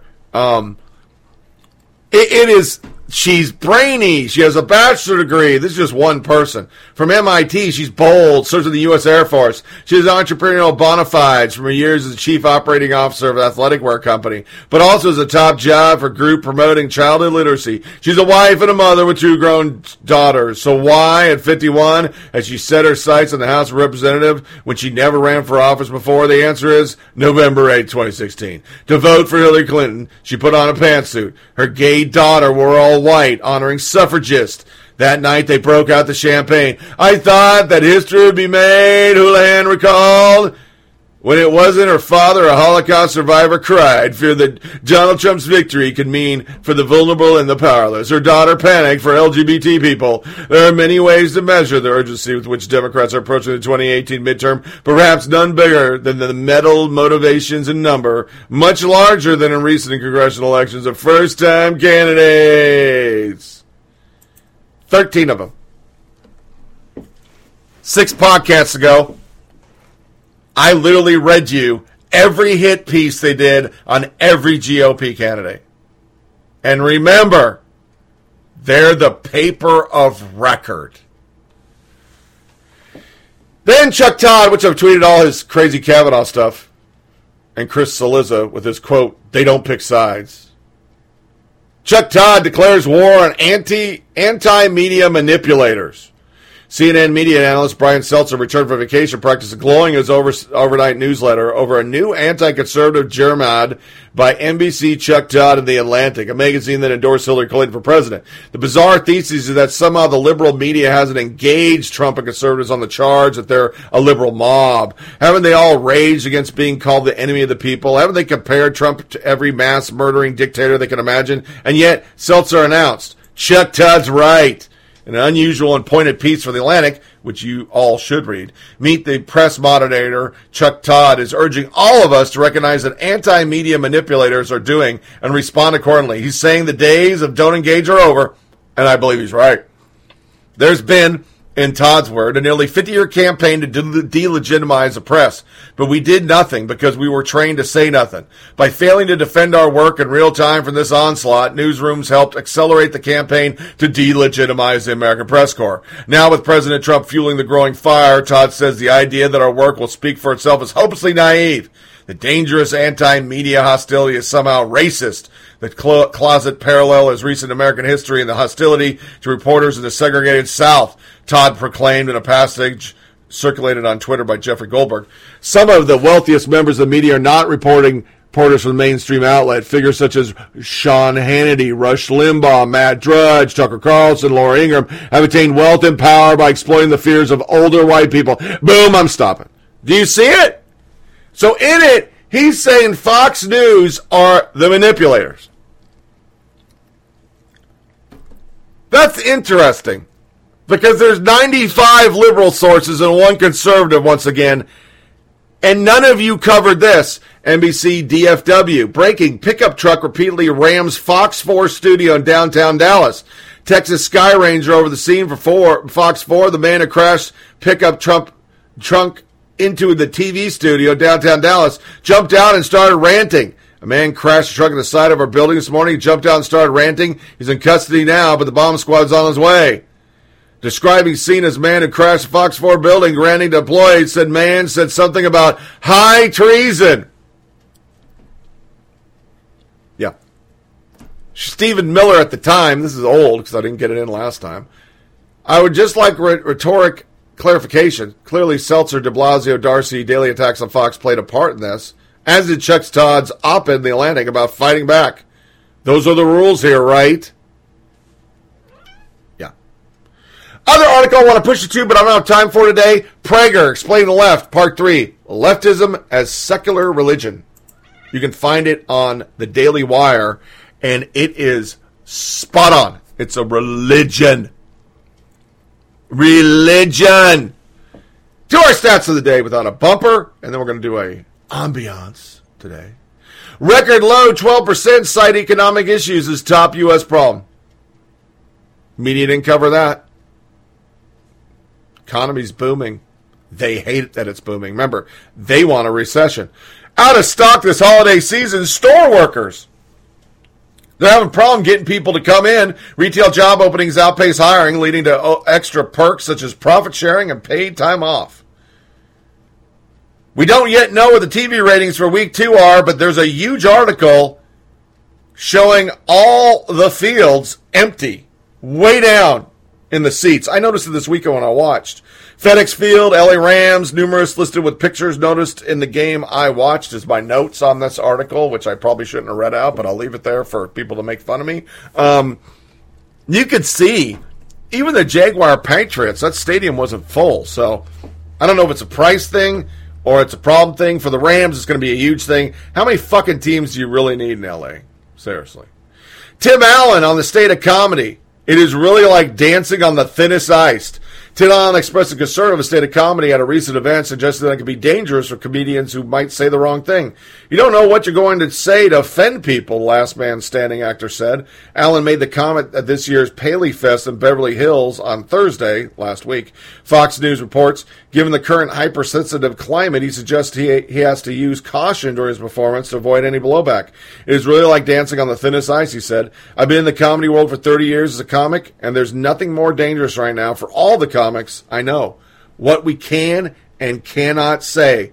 I was listening to Dan Le Batard, and they had David Spade on. And he said, I don't know what to make jokes about anymore. The only thing you can actually make jokes about is white people and get away with it. You're fine if you make jokes about white people. Last night, those two bozos from SNL, the whole thing was bashing white people. That's funny. That's acceptable. You say anything else, you can't. And Spade was spot on, and Le Batard agreed with him, and he's a race hustler. Big time. So, Then there was this nugget. AP fact checks Obama. He doesn't always tell a straight story. Yeah. Because this week he made some statements out there on the thing, on the fucking stump, and yeah, they were some humdingers. The article actually closed that little title with, get some smelling salts, because that's surprising. But let's be honest. All I have to say is, you can keep your doctor. He got away with that shit. They helped him. Supreme Court did too. So, we're going to take an ambiance break. Today we're going to do ocean, because I miss the ocean. In fact, I'm going to play some of my own ocean. Oh yeah, I'm doing it. My own ocean. And then we'll come into our subject of the day. We're going to start with a Tucker Carlson soundbite about how the Google staff tried to fix the 2016 election.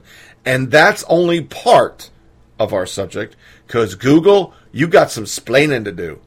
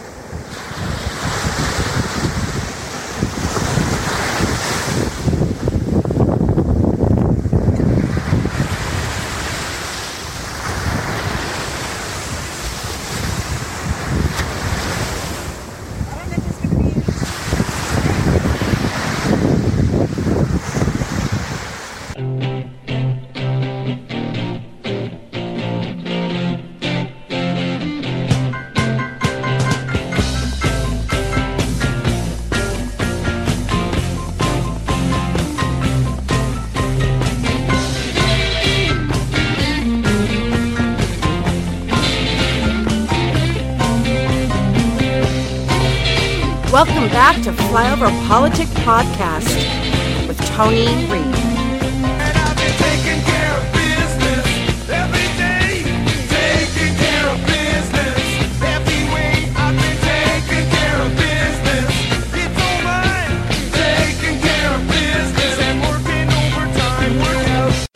But first tonight, an exclusive investigation from this show. For 2 years, the alleged threat that Russia poses to our elections has been official Washington's obsession. The usual business of government has come to a halt as Democrats and their allies in the press fret that Russian agents may be interfering with our democracy. The root of these fears, a handful of Russian ads on Facebook that almost nobody saw, and a small number of efforts to hack Democratic Party email accounts. Now, let's assume that all these deeply worried people are sincere, that they really care about the integrity of our democracy. Then why has almost nobody said anything about the tech monopolies that now dominate the exchange of information in this country? If a few dozen Facebook ads are enough to subvert an election, shouldn't we be worried about Facebook itself, which controls literally billions of ads? A couple of times on this show, social scientist Robert Epstein has pointed out that Google alone could determine the outcome of almost any American election just by altering its search suggestions. We'd never know what happened. Oh, say tech defenders, don't worry. These are businesses. They exist to make money, not to push political agendas. Well, it turns out that's not true, and we can prove it. An email obtained exclusively by this show reveals that a senior Google employee deployed the company's resources to increase voter turnout in ways she believed would help the Clinton campaign win in the last election. The email we obtained came from a woman named Eliana Murillo, the former head of Google's multicultural marketing department. She sent the email on November 9th, 2016. That was one day after the presidential election. That email was subsequently forwarded by 2 Google vice presidents to more staff members throughout the company. In her email, Murillo touts Google's multifaceted efforts to boost Hispanic turnout in the election. She notes that Latinos voted in record-breaking numbers, especially in states like Florida, Nevada, and Arizona, the last of which she describes as, quote, a key state for us.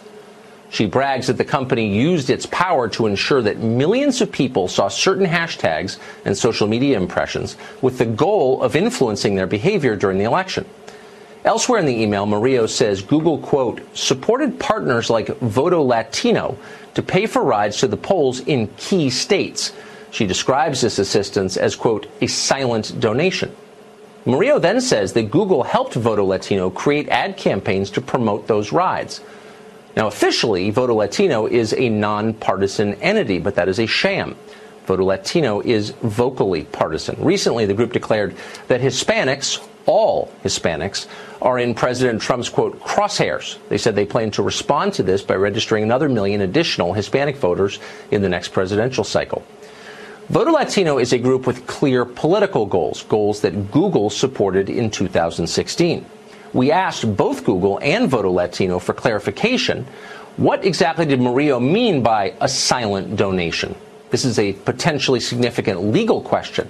Neither company responded to us.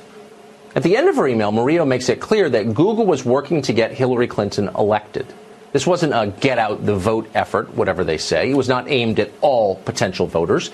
It wasn't even aimed at a balanced cross-section of subgroups. Google didn't try to get out the vote among, say, Christian Arabs in Michigan or Persian Jews in Los Angeles. They sometimes vote Republican. It was aimed only at one group, a group that Google cynically assumed would vote exclusively for the Democratic Party. Furthermore, this mobilization effort targeted not the entire country, but swing states vital to the Hillary campaign. This was not an exercise in civics. This was political consulting. It was, in effect, an in-kind contribution to the Hillary Clinton for President campaign. In the end, Google was disappointed. As Murillo herself conceded, quote, ultimately, after all was said and done, the Latino community did come out to vote and completely surprised us. We never anticipated that 29% of Latinos would vote for Trump. No one did. If you see a Latino Googler in the office, please give them a smile. They are probably hurting right now. You can rest assured that the Latinos of these blue states need your thoughts and prayers for them and their families. I had planned a vacation and thought I would be taking the time to celebrate. Now it will be time to reflect on how to continue to support my community through these difficult times, end quote. Nobody at the DNC was more upset by the results than Murillo. Google tried to get Hillary elected. They failed this time. We reached out to Google. The company did not deny that the email was real or that it showed a clear political preference. Their only defense was that the activities it described were either nonpartisan or weren't taken officially by the company. But of course they were both. Plenty of people in Google knew what was going on, and we've seen no evidence that anyone at Google disapproved of it or tried to rein it in. 2 years later, Google is more powerful than it's ever been, and the left has increasingly become radical in what it is willing to do to regain political power. What could Google be doing this election cycle to support its preferred candidates? What could they do in 2020? It is a question almost nobody in Washington seems interested in even asking. They ought to be interested. Damning stuff. Did Google staff try to fix 2016 election for Clinton?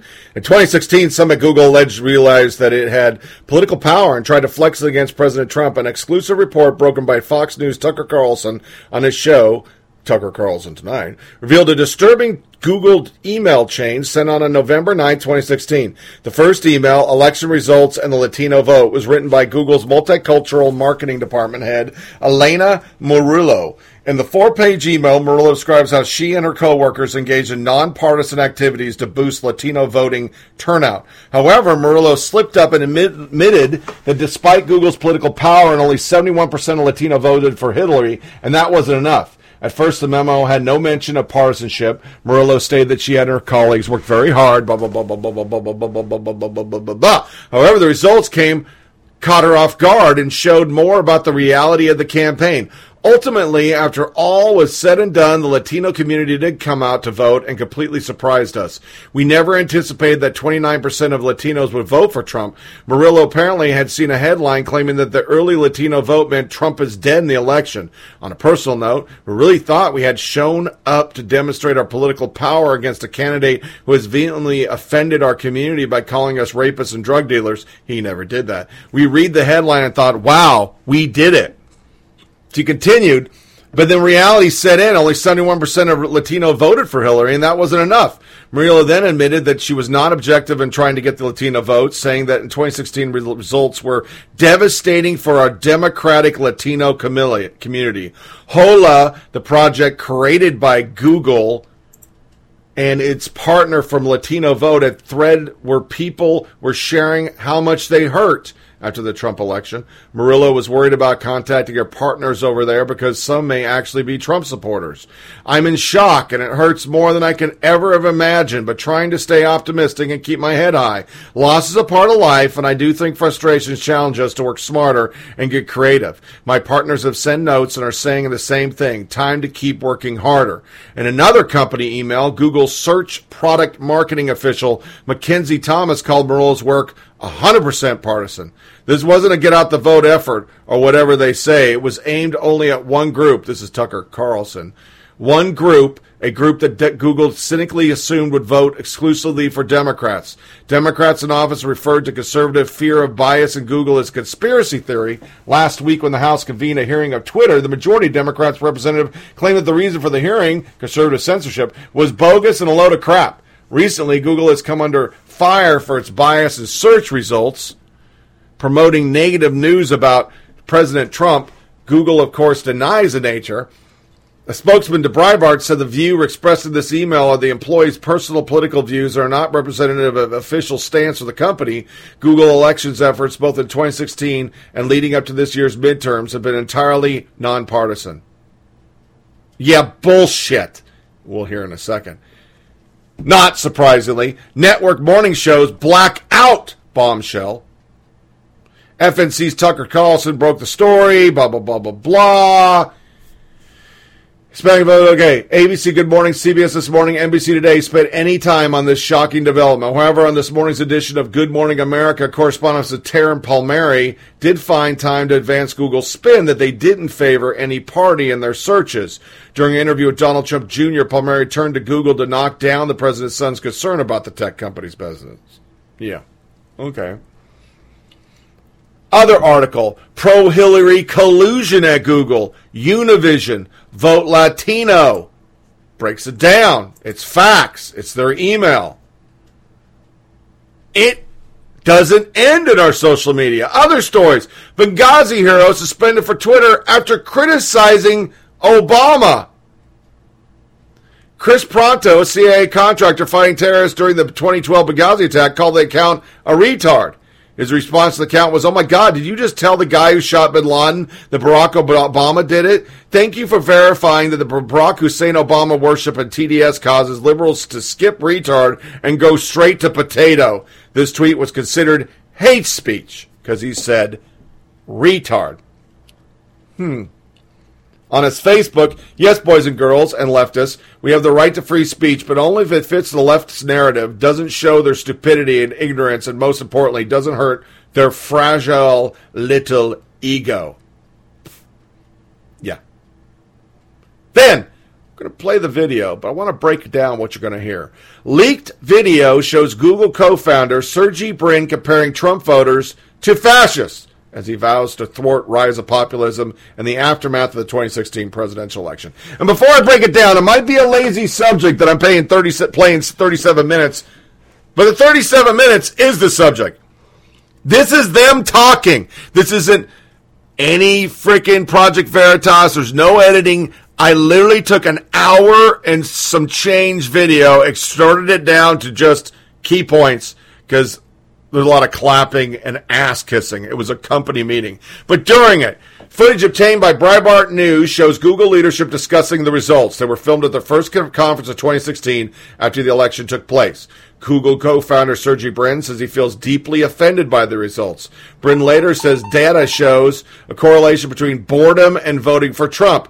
He then goes on to argue that there's a link between boredom and fascism. Sundar Pichai, Google CEO, also said there's a lot of fear after the results. Ruth Porat, the CFO, appears to break down in tears when discussing the election. Porat also instructed the audience to hug one another and said we all can't move to fucking Canada. I'm adding that in because I listened to it. They can't take us up there. They just can't. Senior VP for Global Affairs, Kent Walker, says the company will stop populism. Walker says that populism could lead to a world war or something catastrophic. Let's say English, sorry. Instead, Walker says that Google must ensure populism is just a blip or a hiccup. The video was leaked as Google faces questions from the president over bias. Trump tweeted last week that Google was burying conservative search results. In this, you will hear them say, this conflicts with our company values. And you will hear people ask questions from the audience. These are minions. And you'll understand why random people block the president off Twitter, go after just conservatives. Because these questions aren't questions. They are virtue signaling in the middle of a sea of virtue signalers. It's how much can I suck the boss's ass and show that I'm a good liberal. It's long. It's worth every second. Please listen. Okay, folks. I know this is probably not the most joyous TGIF we have had. Let's face it, most people here are pretty upset and pretty sad because of the election. But there's another group, small group, that we should also think about, who are very excited about the legalization of pot. I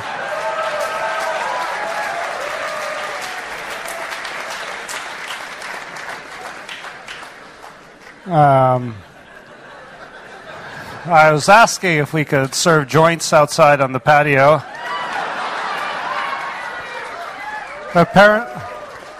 Apparently these things take a little while to take effect. It's a huge disappointment. I've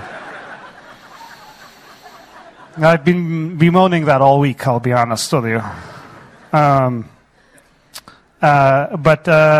Anyway, on a more serious note, myself, as an immigrant and a refugee, I certainly find this election deeply offensive, and I know many of you do too. And I think it's a very stressful time, and it conflicts with many of our values. I think it's a good time to reflect on that, and we're going to hopefully share some thoughts today. I guess there are two dominant reasons to be upset. One is because so many people apparently don't share many of the values that we have. I guess we've known that for many months now. It's not like, election terms, whether it was like 47.2% or 48.2% or whatever it was. It's always been a lot of people that apparently feel that way. But certainly confronting it firsthand is pretty upsetting. And secondly, confronting the reality of an administration that's now forming, and look, we have no idea what it's going to do. This is the honest truth. We have no idea what direction this country will take, whatever the past policy proposals were serious or not or whatnot. And it's a period of great uncertainty. And, it's uncertain for many of us here, especially immigrants or minorities, women, so many people, and just generally, people who, have kids and wonder about their world. So I don't have great answers for you up here today, but I think it's important that we chat about it and are thoughtful about it in the coming months. And with that, Sundar.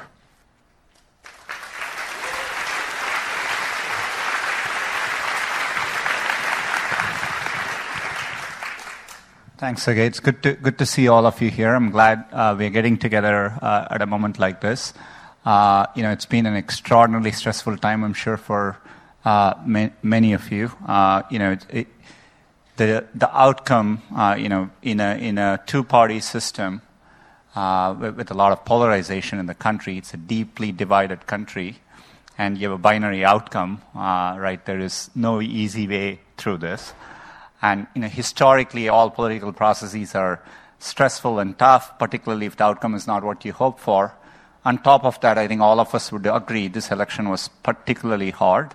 There was a lot of rhetoric, and there were a lot of groups targeted. And so I think all of that makes it a very hard cycle, especially with our values. But I hope, a couple of things I would say is, it's important to remember, we are in a democratic system, and, it's heartening to see actually a transition happen properly. And, I grew up in India, and there were a lot of things wrong, but it was a democratic country, and we've gone through many, many, many hairy moments like this, right? And it's a country of, it was a poor country of 1+ billion people going through a democratic process with many more divided opinions than what you're seeing here. And I've seen over time, have faith in it. It tends to work out. There are many, many scary moments when it looks like the wheels are coming off. But, it tends to make through okay, and it seems to be better than any other system out there. So I think we should keep that in mind. I think it's a good moment of reflection, introspection, and listening to each other too. I think part of the reason the outcome ended up the way it is people don't feel heard across both sides. And I think it's important to reach out and talk to each other. There is a lot of fear within Google. I've gotten a lot of emails, to my note back. And I would tell most Googlers there are people who are very afraid. And Sergey pointed out the,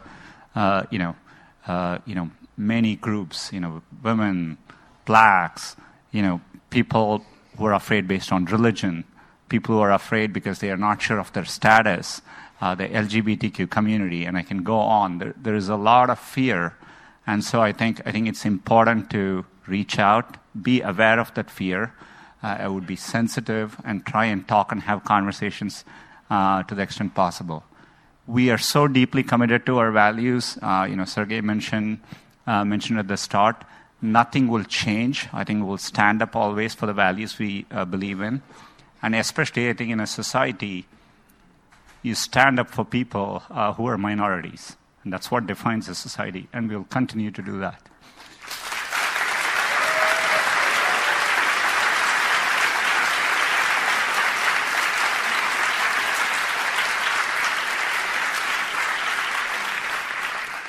I think we have a few people who are going to come and say thoughts. I'm not sure I can get through everything I wanted to say. So I'm going to have Ken come, say a few things, and we'll come back. And we have a few more people to add thoughts. So look, it was a shock to all of us, the results of the election. It was a fair and democratic process, and we honor that. But at the same time, it showed an incredible level of division among Americans. And that's something that gives us pause and focuses on how did we misunderstand that? What can we do to reach out to people whose perspective we have a hard time understanding? But it's not just a challenge for America. It's a challenge that goes well beyond America. The implications for the rest of the world are vast, and the echoes around the world are significant. This is not the first sign we've seen of this rising tide of nationalism, populism, and concern. There are drivers of globalization and immigration which have sparked movements throughout Europe, throughout Asia, throughout Latin America. You see not just Brexit, but rising new parties that are coming onto the scene, splintering of traditional parties. We've seen it through Germany and France. Italy has a referendum next month. The Philippines, Thailand, big chunks of Latin America. We're trying to figure out what our right next steps are in that, but we recognize that globalization and the internet have been an incredible force for change. They have brought hundreds of millions of people out of extreme poverty around the world. Incredible force for good. But all politics is local, goes the old phrase. And if you're in Pennsylvania or Birmingham, you may not care that somebody in Delhi is getting a new job or that somebody in Jakarta is getting better health care. You care about what's happened to you and your family. And you're seeing this sense of stagnation, that you're not better off than your parents, and you're afraid that your kids might not be better off than you are. And what's the path forward? And the forces out there seem well beyond you. Globalization, immigration, trade, whatever else. And you're afraid, and you're trying to look for answers. And that fear, I think, not just in the United States, but around the world, is what's fueling concerns, xenophobia, hatred, and a desire for answers that may or may not be there. It's feeling a distrust of experts and disregard of traditional institutions. And we're trying to figure out, how do we respond to that? What are the next steps for us before the world comes into this environment of tribalism that's self-destructive on the long term? There are cycles of these things that often can last 5, 10 years before people feel as though that they've had a chance to vent that anger. And yet, we do think that history is on our side in a profound and an important way. That Martin Luther King made famous a line that the moral arc of history is long, but it bends toward justice. I would say that the moral arc of history is long, but it bends toward progress. And out of progress comes rising living standards and better health care, and ultimately the ability to transcend those forces of tribalism and, yes, reach toward justice. So for 500 years, technology and trade have raised living standards around the world, and I think there's every sign that we'll continue to do that. That as we help that change come to pass, while it may be that the internet and globalization were part of the cause of this problem, we are also fundamentally an essential part of the solution to this problem. Prime Minister Matteo Renzi in Italy talks about two worlds, the world of the wall and the world of the square. The world of the wall, the world of the fortress, the world of the silo, isolation and defensiveness. And the world of the square, the piazza, the agora, the marketplace, where people come together into a community and enrich each other's lives. The tools that we build help people come into the world of the square.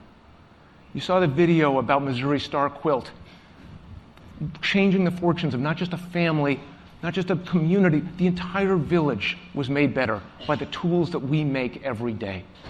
We help people come together, build together, cooperate, communicate. Google is a trusted source of information for people around the world. That's incredibly valuable at times like this. To make that happen, to figure out how we're going to navigate not only continuing to make transformative products and making the world a better place, and yeah, I'll say it even though they mock Silicon Valley for believing it, we need to be able to work together. We need to have each other's back. We need to stand together in a time that's going to be incredibly difficult as we advocate for our values and we see what not only the U.S. administration but other administrations around the world take shape, how they take shape over the next few years. I would say, please, understand each other, trust in the rule of law, and let me turn it over to first Ruth and then Eileen to talk about how we internally can continue that work of building bridges and working together.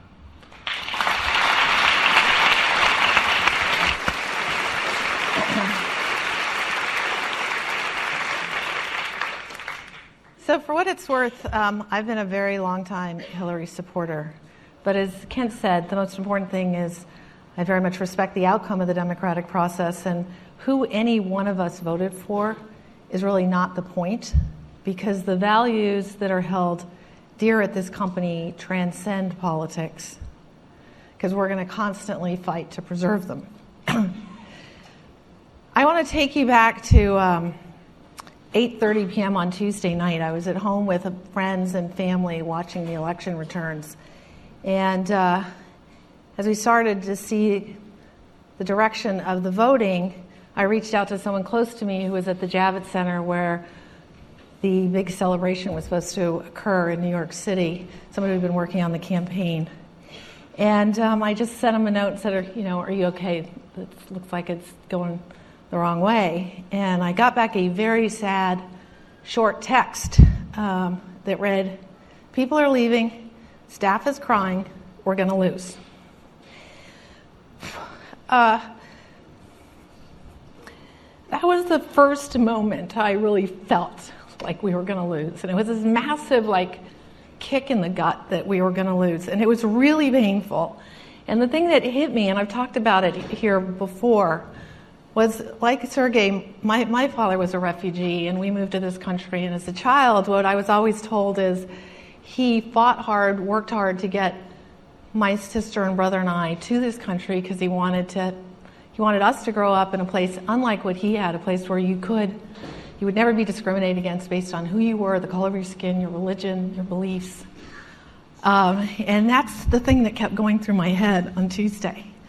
And it did feel like a ton of bricks dropped on my chest, and I've had a chance to talk to a lot of fellow Googlers, and people have said different words, similar concept, how painful this is. But I think there are three really important things that we should think about and talk about. First, throughout the campaign, Hillary said, "We are a great country because we are a good country." And I firmly believe that. We are a good country. Second, one of the things that really struck me in her concession speech the next morning is she said, "Please never stop believing that fighting for what's right is worth it."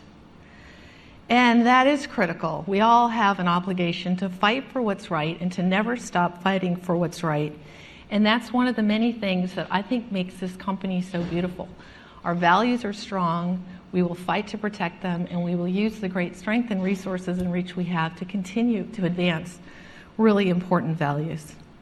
And the third message that's super important is the message from the election that a lot of people clearly felt disenfranchised, left out. We talk a lot about rising inequality, but how corrosive rising inequality is the other really important message from this.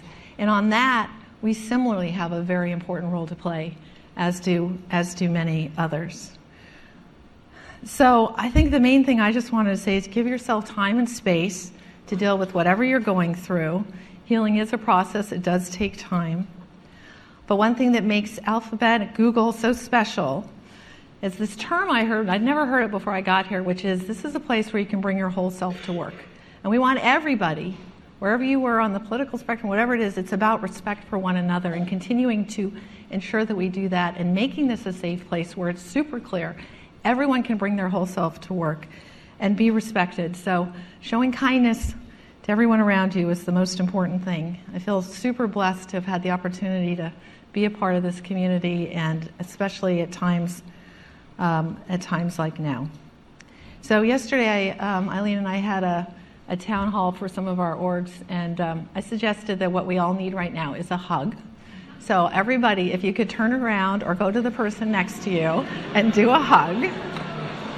It works. The second question is around internal mobility. Can I move to Canada?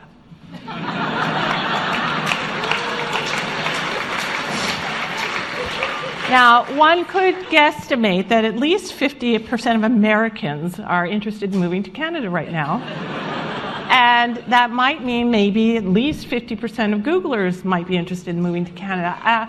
Toronto and Waterloo can't handle us all, I'm afraid. But it's a good question, and as we constantly look at what makes sense and what would Googlers actually really like, so we'll continue looking at it. Yeah, I would. Here, I'll throw out my theory here. I think everybody's presuming that some of these folks left behind are, specifically the people who voted for Trump. I don't think the data quite supports that. I mean, I know there's the kind of geographic, roughly speaking, spread, but in fact, Hillary won the low-income vote. In fact, people under $100,000 supported Hillary, and over $100,000 supported Trump. I actually looked at the data, fairly carefully, and I think the biggest relationship was whether people had really routine jobs in an area, and that correlated highly with Trump's support versus having non-routine jobs. And there's actually a lot of historical precedent for boredom being a huge factor in vote choice, and actually in building extremism. In fact, we've had a lot of work on Jigsaw on extremism that shows high correlation to simple boredom.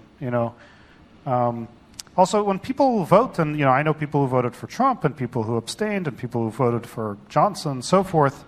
Like, voting is not a rational act. As all of you know, for those of you who are in California, it's like there's just no point in voting in the presidential election in particular because California can't possibly matter. But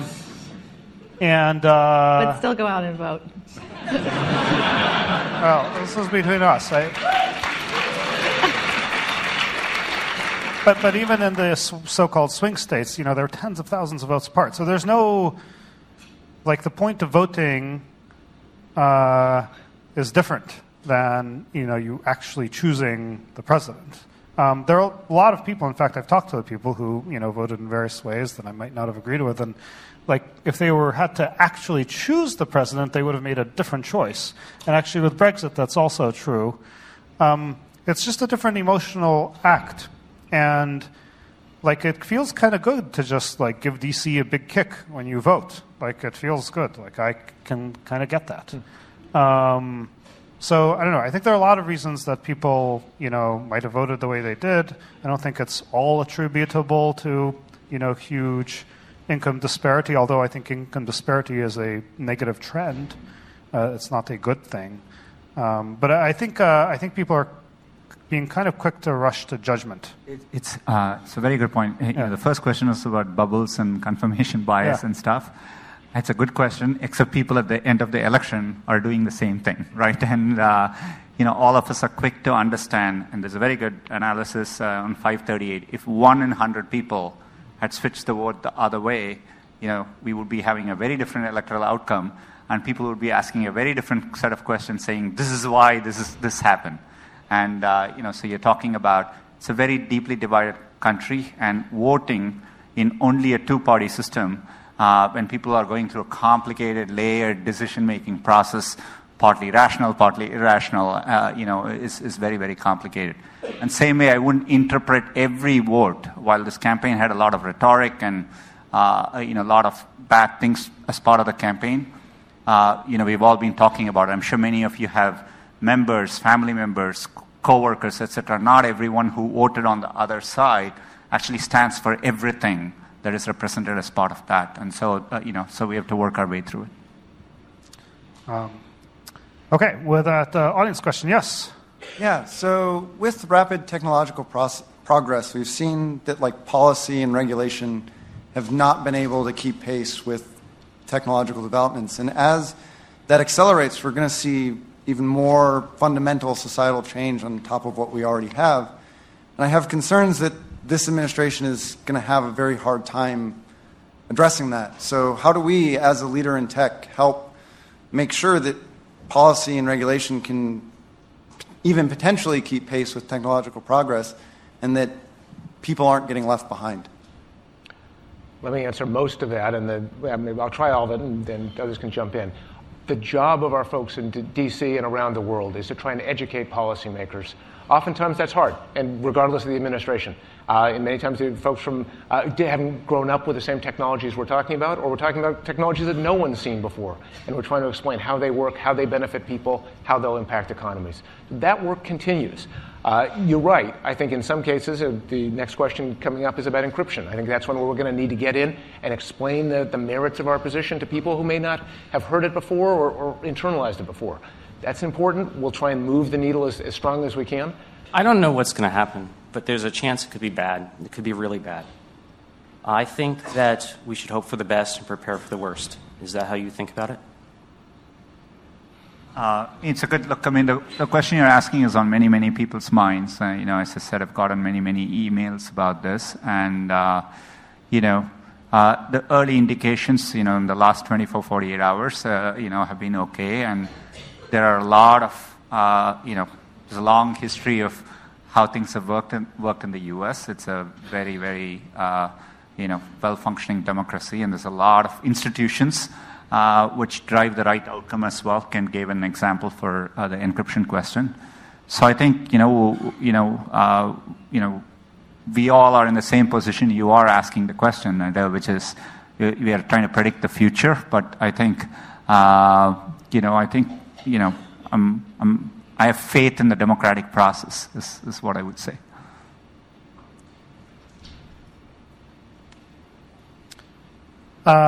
Okay. As a Muslim, I'm really worried. And what will Google do to take a public stand to defend minorities? I personally wrote a blog post on it externally on the same thing. And so, as Ken said, all our values, nothing has changed, and we'll always take strong positions. I don't expect any of that to change at all. And we'll be very strong and vocal, and not just from a press standpoint or a PR standpoint, but actually working hard behind the scenes to stand up for what's right. Remember, we've long been in favor of comprehensive immigration reform. We continue to be in favor of comprehensive immigration reform. And it's important to recognize that while the Republicans and the Trump administration, they have a majority in the Senate, a majority in the House, they don't have a supermajority in the Senate. There's not they don't have the 60 votes necessary to override a filibuster. So there will be some form of check and balance in the legislative process going forward, and some opportunity to try and make meaningful progress. So as a candidate, Donald Trump once said that he wished for the Russian government to hack the emails of his political opponent. And I know maybe he wasn't serious, and who knows what a Trump administration would actually do. It's probably best to wait and see before taking a drastic action. But in my opinion, one of the bravest things this company has ever done is our 2010 letter, A New Approach to China, where we took a very bold stance on the Chinese government. Okay. Okay. I think we talked about this extensively, but maybe we could talk a little bit more about H-1Bs. Well, the anti-immigration stance. I think in some of Mr. Trump's rhetoric, it was symbolic language used to galvanize a base. He's a businessman, purportedly, and has employed... He's employed workers with visas. He's employed undocumented workers. So I actually don't see an immediate issue that's flaring. I would believe, being pro-business as a Republican, he would understand the needs of certain sectors to have H-1B visas, et cetera. So let's see how this plays out. I think it's too soon to panic. And the other thing to add to that is ever since we've been debating immigration reform, there's been strong bipartisan consensus in both houses of Congress that H-1B visas are a great thing for the United States as well as for the people who use them. So I don't see those majorities in Congress changing.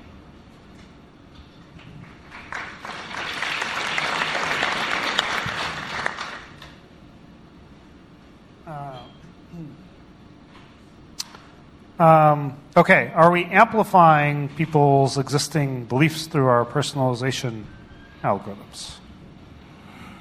There is a lot of talk underway, and it's a particular question being asked outside of social media as well, and so obviously YouTube is a big part of it. I think I would like to see a bit more scientific and data-based and empirical work around this to understand what's happening, I'm not fully sure I fully understand what's happening there at a deeper level.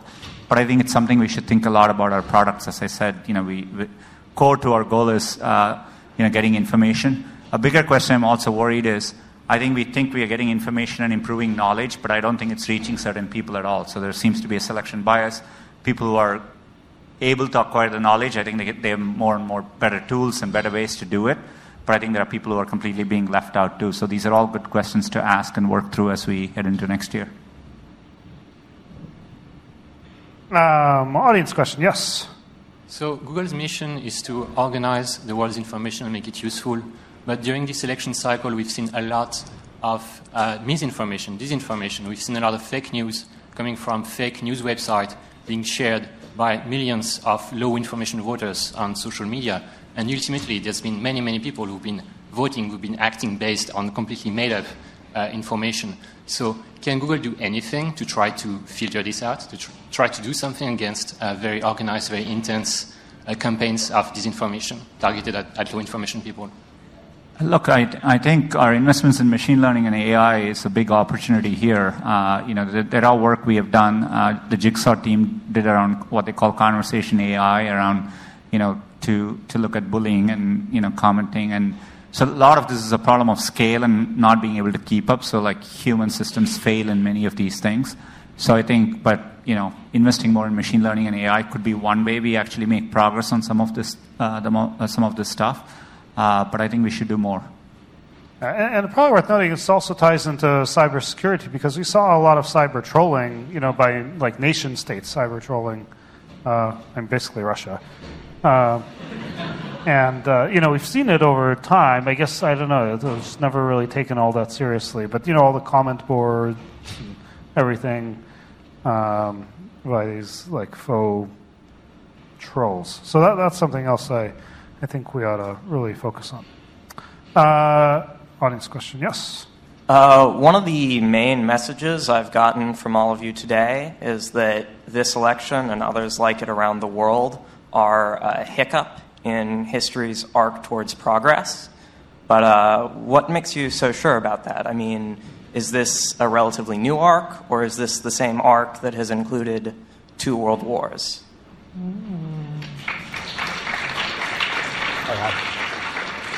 Since it's my metaphor, I'll take it up. There are no guarantees, right? And there are, hiccup is a kind word. History is not a linear pattern. We do everything we can to keep it moving in a good direction. If you look over the broad reach of any 20, 50, 100-year period, there's less death, life expectancy goes up, people are doing better, more prosperous. The arc does go like this exponentially in terms of standards of living around the world. Yes, it's not completely smooth. It goes up and down, and I think history teaches us that there are periods of populism, of nationalism that rise up, and that's all the reason we need to be in the arena. That's why we have to work so hard to make sure it doesn't turn into a world war or something catastrophic, but instead is a blip, is a hiccup. But I would say echo Ken's last sentence, because the reason I commented on Hillary's statement that we have to continue to believe that we can fight for that which we value, and it's all of our obligation. We can't give up. We can't be complacent. We have to know what our values are, and we have to fight for them and protect them, and that's what we're committed to doing. Because I think if you just let arcs drift, who the hell knows which way they drift? Excuse my language, but whatever. So I think it's incumbent on all of us, people who don't stand up and fight for those, as Sundar said so beautifully in his opening comments, then bad stuff happens. So we have to fight for it, or it can end up going the wrong direction. That's what we're going to do. Right.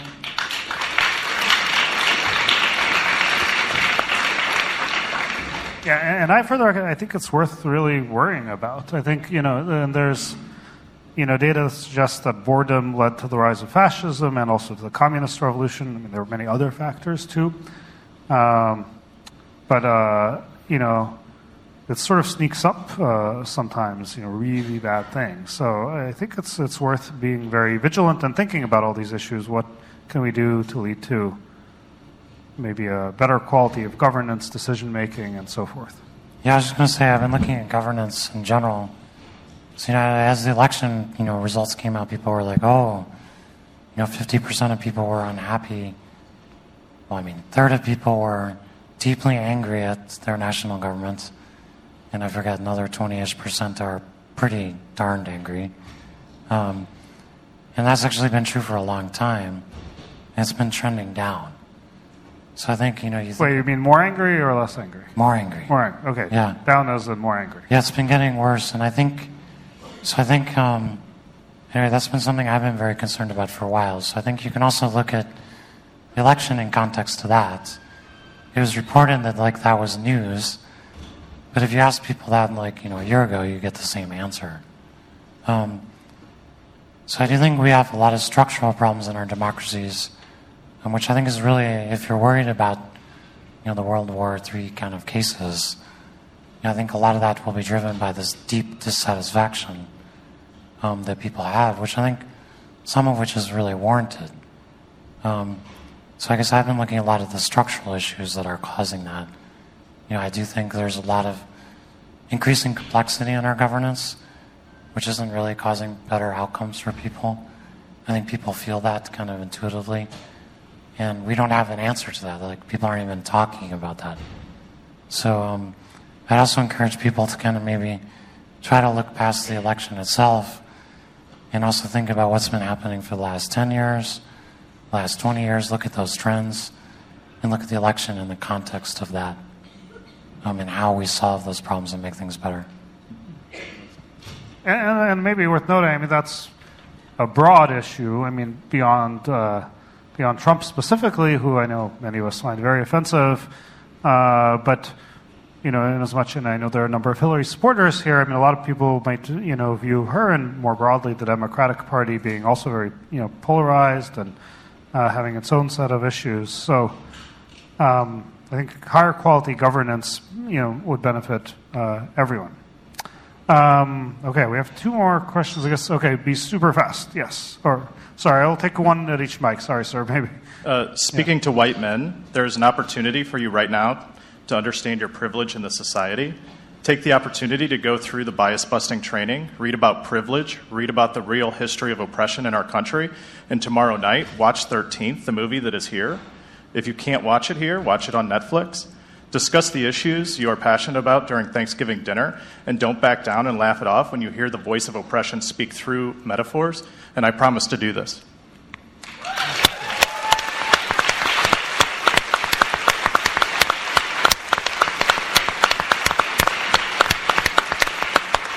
And last question, yes?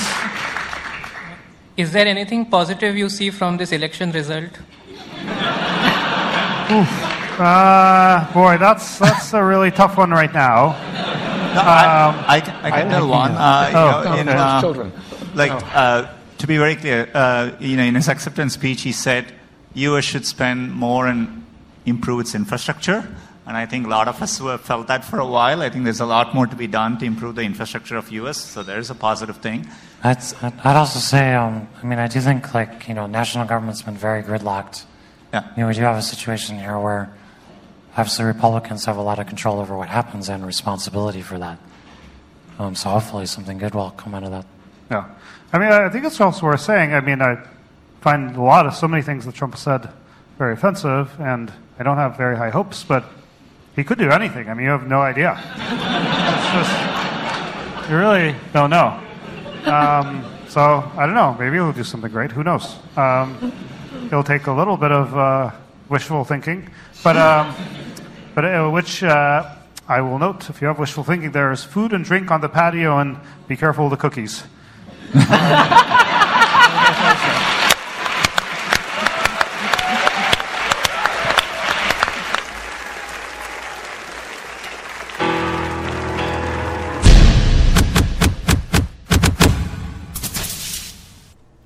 Now take your D off, or your L for liberal, or your resistance. Tell me how that is not partisan. How? I mean, before this ever broke, polls, 67% of Republicans say Google search is biased. Big tech companies have been trying to say that they don't favor one political ideology over another, but the users don't agree. And Axios, that's liberal, poll released on September 6 shows that a large number of people believe Google research results are skewed to favor a certain side. 2/3 of those who identify as Republicans, 67%, say they were concerned that internet search engines were biased to favor a liberal point of view. Government regulations were also a key part of the survey, with an overall 51% expressing concern that the government would not do enough to regulate the internet. 47% of the Republicans, 52% of independents, and 55% of Democrats fear that the government will not do enough to regulate technology companies. Overall, 36% of those surveyed believe that Google searches favor the left. Republicans weren't the only ones expressing the concern. 13% of those identified Democrats, and 29% of those who are independents said it was a concern. More specifically, 73% of conservatives stated that internet search engines produce results skewed toward leftist ideology, along with 53% of moderate Republicans and, page freeze, 30% of independent voters. This replicates the results of a poll conducted by McLaughlin and Associates and released by the Media Research Center, which stated that 64.6% of those polled believe that the social media companies are purposely censoring conservatives and conservative ideas with their sites. The Axios poll addressed other aspects of tech company problems. When it came to trusting technology companies, especially when dealing with foreign interference on their platforms during election cycles, almost no one had complete trust in the company's abilities. Democrats, Independents, and Republicans were almost in agreement. 57% surveyed did not have much trust or any trust in all the companies. It's just a fact. You can Google search conservative shit. You're going to get liberal stuff. You will look for stuff that is against Trump. Liberals hate Trump. They'll pump stories in that Trump's the devil from the New York Times, Washington Post, MSDNC, CNN, as we showed. They tried to play off the PJ media, and Chris Cuomo said, they're just a fucking clearinghouse for conservatives. They're spot on. Do it yourself.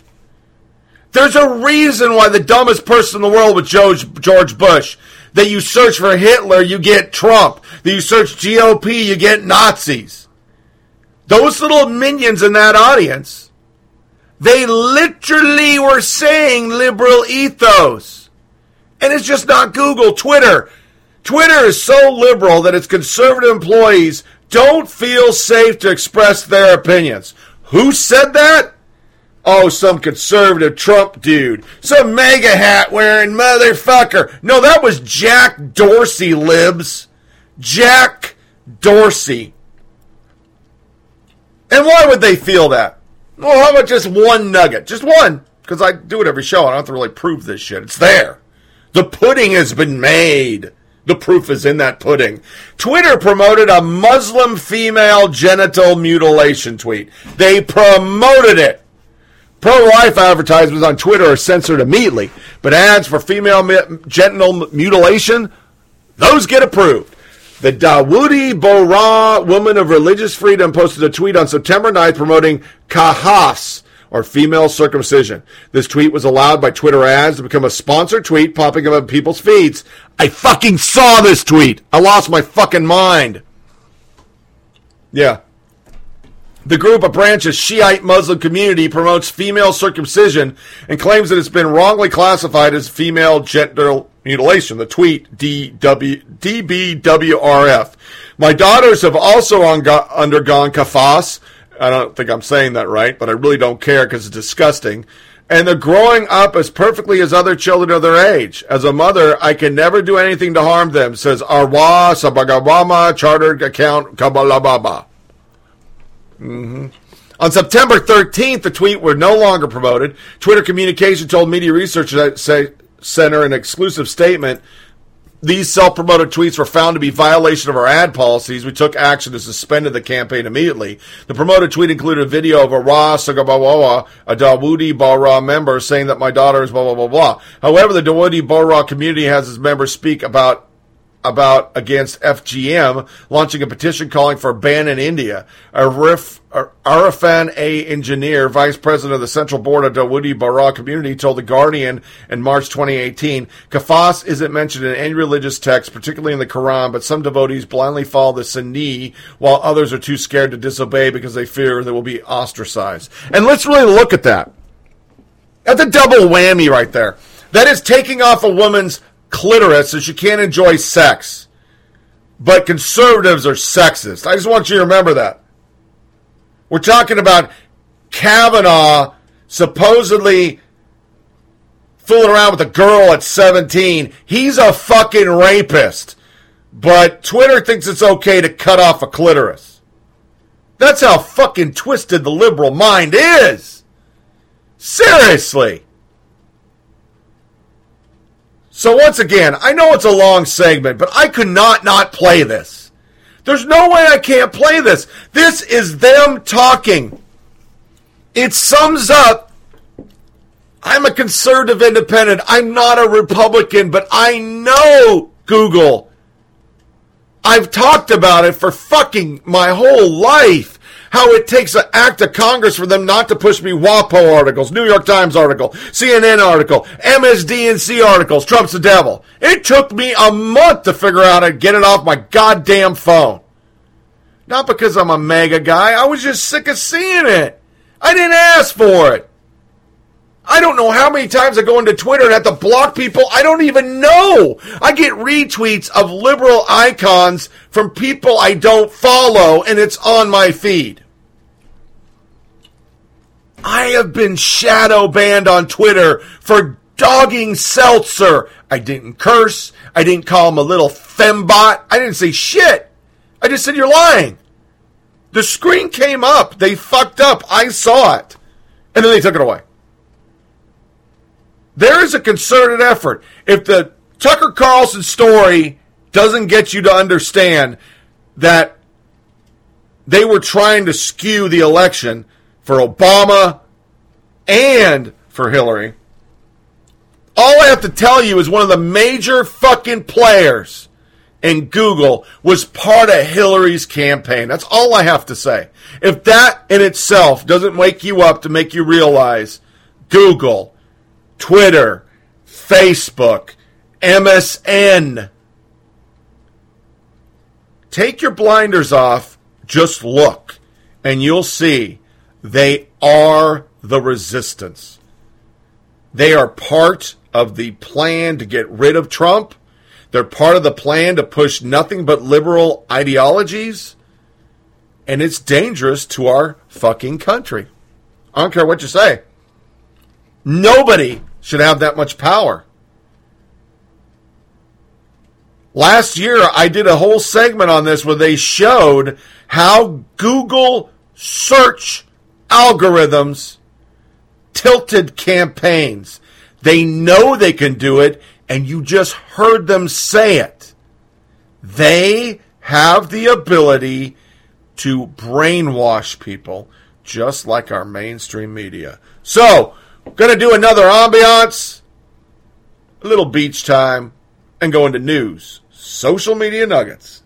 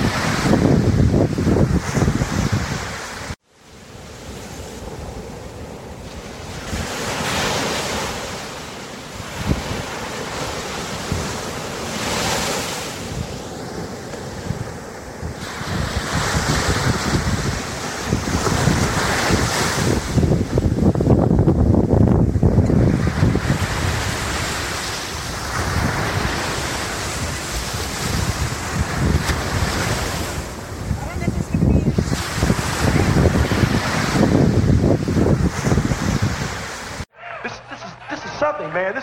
This is our generation, man. All you people, we're all together, man. It's groovy. And dig yourselves, because it's really groovy. Now it's time for news and social media nuggets. The crazy stuff that makes your host lose his mind. It's a whole new ball game on campus these days, and they call it PC. PC? Politically correct. And it's not just politics, it's everything. It's what you eat, it's what you wear, and it's what you say. If you don't watch yourself, you can get in a buttload of trouble. For instance, see these girls? Yeah. No, you don't. Those are women. You call them girls, and they'll pop your figs. Save the whales! Gays in the military now! Free Nelson Mandela! You don't hear no sound that you hear, but dig this.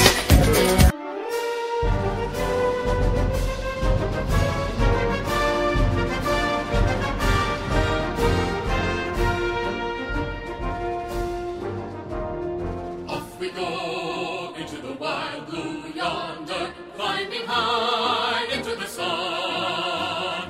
Here they come, zooming to meet our thunder. Adam boys, give her the gun. Anchors away, my boys. Anchors away. From the halls of Montezuma to the shores of Tripoli, we fight our country's battles in the air, on land and sea. First to fight for the right and to Time to aim high and be all you can be, for it's an adventure for the few, the proud, the brave, in Military Corner. and the army goes rolling along. Then it's high, high, hey, the army's on its way. Count off the kids, hard and strong. Military Corner. Not a good article, but I wanted to cover it anyway. Happy 17th birthday to the Forever War. It's the 17th birthday of the post-9/11 authorization for use of military force, which gave President George W. Bush and every president since a blank check to deploy U.S. military personnel everywhere in the world. Passed on September 14, 2001, and signed into law on September 18th, the AUMF authorized President to use all necessary appropriate force against the nations, organizations, or personnel he determined planned, authorized, committed, or aided in the September 11th attack. Only one member of Congress voted against it. It was California Democrat Barbara Lee. This was done to the anti-war by a guy who was in the military and is a libtard now because he writes for fucking Task and Purpose, which is a bunch of goddamn liberals. But sadly, it is sad where they're 17 years. The only part of our if I ever thought we should change something, it should be during war the president doesn't change out. I know we've done it through World War II and all that stuff, but I think that has so much to do with it. We went to conservative for 8 years, then we went straight into fucking liberal policies. Let's get out and turn it into Quagmire. Fuck. Media didn't care. Democrats weren't talking about Quagmire like they were when Bush was in charge, but it turned into Quagmire because we didn't have a policy. We just were going to get out. So, I don't know. The youngest and oldest living Medal of Honor recipients met, and the epic photo is a result. The Medal of Honor convention is currently taking place in Annapolis, Maryland, and it brought together the youngest and oldest living Marine recipients of the nation's highest award for battle heroism on a photograph of epic proportions. In a post on Twitter on Thursday, retired Marine Corporal Kyle Carpenter, 28, said he was beyond humbled and honored upon meeting with retired Marine Chief Warrant Officer 4 Herschel Woody Williams, 94, at the conference. As the youngest living recipient, I can only hope to one day live up to his legacy. Born on October 2nd, 1923, Williams is awarded the MOH for his action during World War II in the Battle of Iwo Jima. On February 23, 1945, then Corporal Williams, a demolition sergeant, repeatedly charged alone towards concrete pillboxes where the Japanese were firing machine guns in order to wipe out one of the positions after another with explosive charges and a flamethrower. On one occasion, he daringly mounted a pillbox to insert the nozzle of flamethrower through the air vent, killing the occupants and silencing the gun. On another, he grimly charged enemy riflemen who attempted to stop him with a bayonet and destroyed them with a burst of flame from his weapon.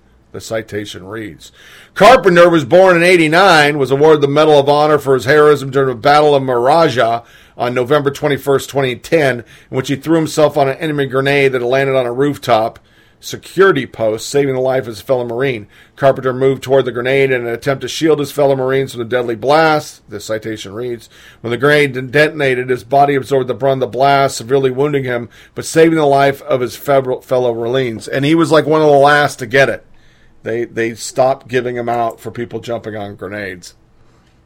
So, pretty cool photo. All of them, they're next level badasses. One of the first female Marine grunts faces separations because she married a corporal. I just want to throw it out there. That's all I said about this. I know that there are women that can be grunts. They can be rangers. They can be whatever the fuck they want. But you put men and women together, they're gonna fuck. It's just gonna happen. It's called biology. Penises and vaginas are different. Even you non-gender binary fucking Fruit Loops, you have sex too. And as we learned a couple podcasts ago, it seems like you have heterosexual sex a lot because a lot of gay people are turning in to be pregnant. Mm-hmm. Army eyeing strategic cannon tech with 1,000-mile range. It's fucking crazy. And then our last article, for some soldiers, new, tougher Army fitness test, a jarring wake-up call. 101st is testing this out. I'm going to read a little bit of this article because it's kicking some ass. Master Sergeant Ross Strom thought he was ready when he took a version of the Army new physical fitness test. The 49-year-old maintenance non-commissioned officer was used to doing a combination of running and CrossFit 6 times a week. I was like, I'll be able to do this, no problem, Strom told Military.com, recalling when he volunteered to participate in last year's pilot for the Army Combat Readiness Test, the near-identical precursor to the new Army Combat Fitness Test, or ACFT. But as he worked his way through each of the events, the deadlift, the power throw, the sprint drag carry, the push-up, and the leg tuck, Strom felt the exertion build in his muscles like never before. Doing all those events and then running 2 miles, that's tough, he said. And then he finished 1 minute and 40 seconds slower than his normal time on the current Army PFT. He just re-enlisted for 6 years on an active guard reserve status at Fort Lee, Virginia, and now worries that his age will work against him on the ACFT, which will have no age-specific scoring standards. Oh my God! That's fucking horrible. The Army July 9th announcement that the new 6-event AFCT will become a mandatory test of record in 2020 was a jarring wake-up call for more than 1 million soldiers accustomed to the comfortable norm of 4-decade-old push-up, sit-up, run. After the next 2 years, the Army has pledged to refine the new fitness standards, prepare active duty National Guard and Reserve units to administer the new test, and figure out what to do with soldiers who fail to meet the new standard. Sorry, I had a smoothie this morning. I'm back on my diet. It's kicking my butt. The purpose of the ACFT, first and foremost, is to make sure our soldiers are ready for the rigors of combat.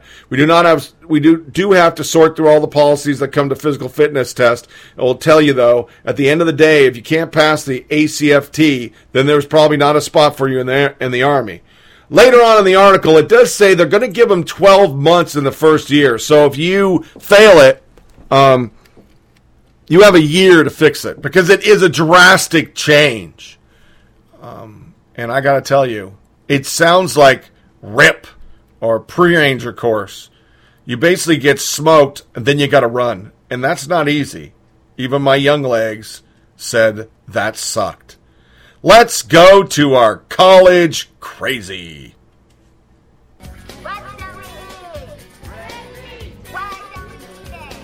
The Bee explains common racist hand signals. Oh, this is some funny shit. And there's one thing that you notice about white nationalists is that they have hands. And something they've been doing a lot with their hands lately is sending out secret messages in support of white supremacy.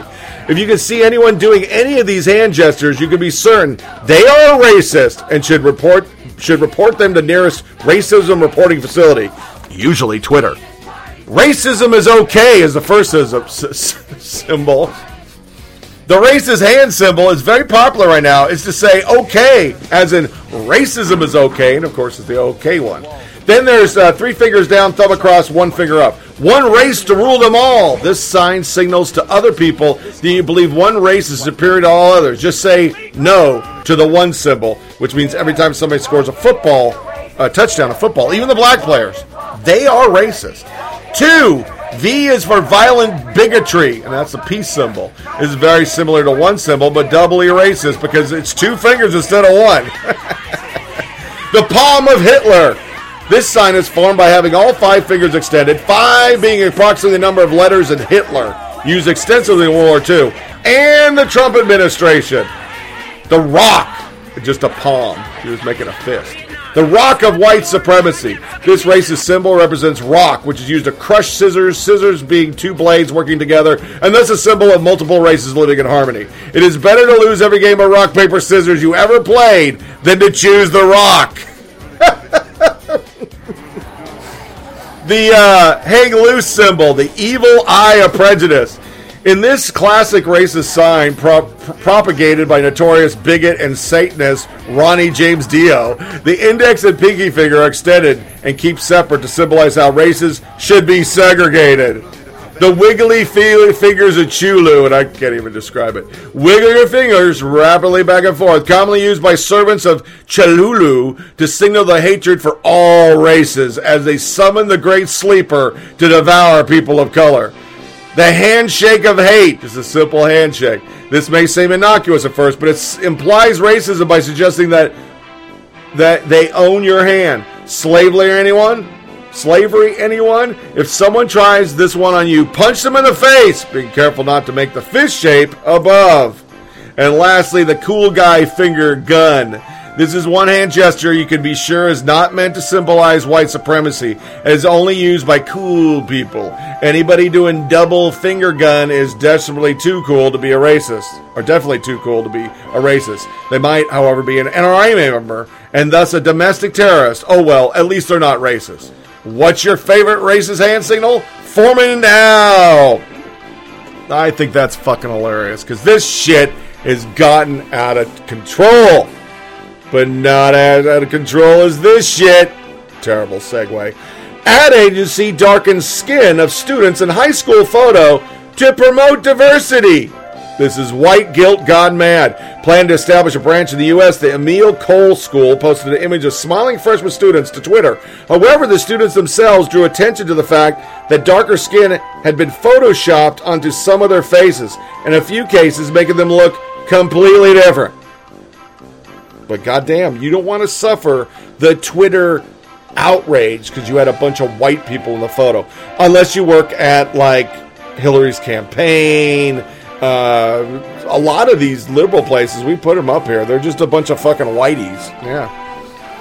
University announces White Awake Safe Space for white students. The new group is now one of 4 in the University Diversity Issue Program. The announcement has met with a wide range of criticism on student social media, and it was taken away. So there's no safe spaces for white people, unless you're gay, unless you're trans. Then you can. Or you're a feminist. They got their own spaces. Interesting. College Dem host TA who compared whites to autistic kids. Isn't that nice? The University of Georgia's Young Democrats chapter hosted a TA who compared whites to psychopaths, and he also compared President Donald Trump to a chemo that kills the cancer and usually the host. Students with whom Campus Reform spoke to did not approve the TA's remark. There was a way in which white people in the South learn manners at a series of behaviors the way autistic kids learn to read social cues for behavior. Arami Osei Frimpong, if you got a hyphen name, you're a douchebag, who was invited to a meeting to discuss civil liberties, said on Twitter on August 13, except since these guys and gals aren't autistic, I just feel like I'm around a bunch of psychopaths. There is a way in which white people... I'm sorry, it repeats itself. O.C. Frimfrog, who's student... Frimfrog, that's his actual name. F-R-I-M... Oh, Frimpong. Sorry. Fuck it, Frimfrog. We'll call him Frimfrog. He's a racist. Whose student profile indicates that his research includes educational philosophy, has aimed his attacks at the process by which American school systems choose to teach civic courses. The TA said that civic classrooms designed to make students comfortable would be white supremacist, and that he teaches students who receive white family wealth and think they earned it by working at Chick-fil-A. I've acquired student debt just like a lot of students on this campus, UGA Business Management Professor Parker Milo told Campus Forum. Where is this white wealth when I need it? I'm highly It's highly unprofessional for any instructor to direct these kind of comments at students who are required to take his or her class. Yeah. Later on, he claimed that you don't find wine nationalists at a rally. You find them at Suburban Chamber of Commerce meeting. Everyone should be welcome to express themselves on this campus. Sarah L., a sociology junior. Our university is home to so many cultures and backgrounds. We don't single out one group or direct hateful stereotypes at them because of the color of their skin, especially an instructor. This is racist. Yes, it is. Very racist. And you see, it doesn't work that well at a southern school like Georgia because, let's be honest, in the South, your virtue signaling gets you nothing. Syracuse University opens $5 million social justice center. Woo! Syracuse will use an alumni donation to open a social justice center to foster proactive innovation and interdisciplinary approaches to issues related to justice, equity, and inclusion. None of the speakers for the center's launch have a background in conservative thought or activism. Wouldn't be surprised. Although the center's stated objective is to go beyond partisanship, the lineup of speakers at the building's opening ceremony favors the far left. I don't care. They whipped FSU. Willie Taggart is 0-2. I'm happy as motherfucking shit. I'm so fucking happy. It was 0-3. He sucks. Florida State sucks. You get karma, motherfucker. And I called Willie Taggart a fucking motherfucker. He used the Ducks for a year to get another job. I fucking hate him. He took some of our best goddamn fucking recruits. I hate that motherfucker. But my favorite, and you knew it was coming, this one sums up the crazy social justice warrior. This one is like the 10th power black belt social justice warrior. Student council members, ice cream is not inclusive enough. Let me read it again. Ice cream is not inclusive enough. Student council members of the University of Wisconsin-Madison are asking that school to change the ingredients in its official ice cream to be more inclusive. The students say that the minority students of certain religious backgrounds cannot enjoy the ice cream, which contains beef gelatin, without violating their religious beliefs. Oh my God. UWM official ice cream, the Babcock, contained a beef gelatin additive, which according to the legislation renders certain communities such as Jewish, Hindu, Buddhist, and vegetarians unable to enjoy it without violating their beliefs. The legislation, titled Ice Cream for All, these fucking people, already has 8 sponsors, including the chair, vice chair, and secretary of Associated Students of Madison Student Council. The ASM Student Council was comparable to the student government.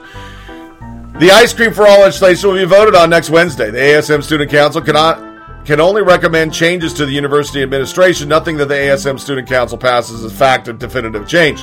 The legislature stated that Babcock ice cream, it would be a gross act of discrimination to continue to deprive some minority students from eating the ice cream because of their religious beliefs. Sponsors of the legislation also added that issues like this play a part in the marginalization of students. Symbolic issues like this have always and will always play a critical role in whether marginalized students and people feel welcome, included, and connected to their community.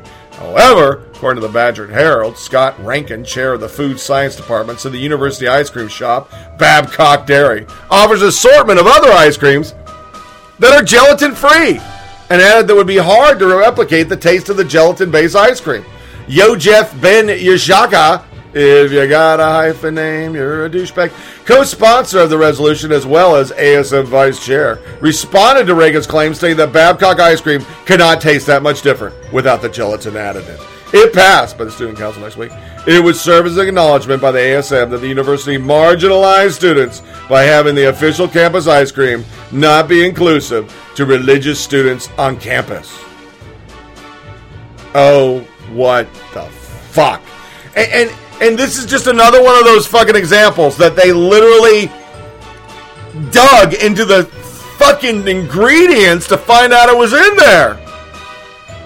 The ending of the article, University of WM spokesman told Campus Reform on Thursday that the school already produced and sells super premium ice cream, sherbet, and Greek frozen yogurt options that are made with plant-based stabilizers and are gelatin-free, adding that there is also lactose-free ice cream for people who are lactose intolerant and non-white ice cream for people who think ice cream's racist. Okay.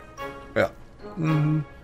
That's great. Probably a vanilla with black food coloring. Yeah. You gotta break that down. Fuck me.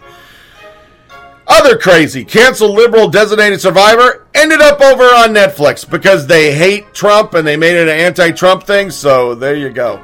New York teacher performs oral sex on 14-year-old. Her sentence is outrageous. A high school teacher in Bronx who admitted performing a blowjob on a 14-year-old student was also sentenced to 10 years probation.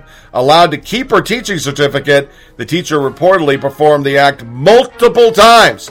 Dory Meyer, 30, who was arrested in January 2018, pleaded guilty to criminal sex act for performing oral sex on the student in November 2017 at the New School for Leadership and Arts in Kingsbridge, where she taught social studies. Well, blowjob is social.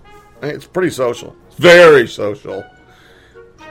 It's liberals. You can't be pedophiles. I know you defend them. I know you love them, but you can't. SJWs lose their mind after discovering new Spider-Man game has a hero teaming up with the oppressive NYPD. I'm not reading the article, but this just goes back to the left. Everything that makes sense, we go against it. We hate cops. We hate you. We hate God. We hate everything. And we're going to freak out about a fictional fucking video game that has cops in it. Okay. Somehow that totally makes sense to me. And a big one. Oh, this one just made me fucking go, yay! When I found it, because it just, oh, God. I call them the Mafia, and they show they are the Mafia.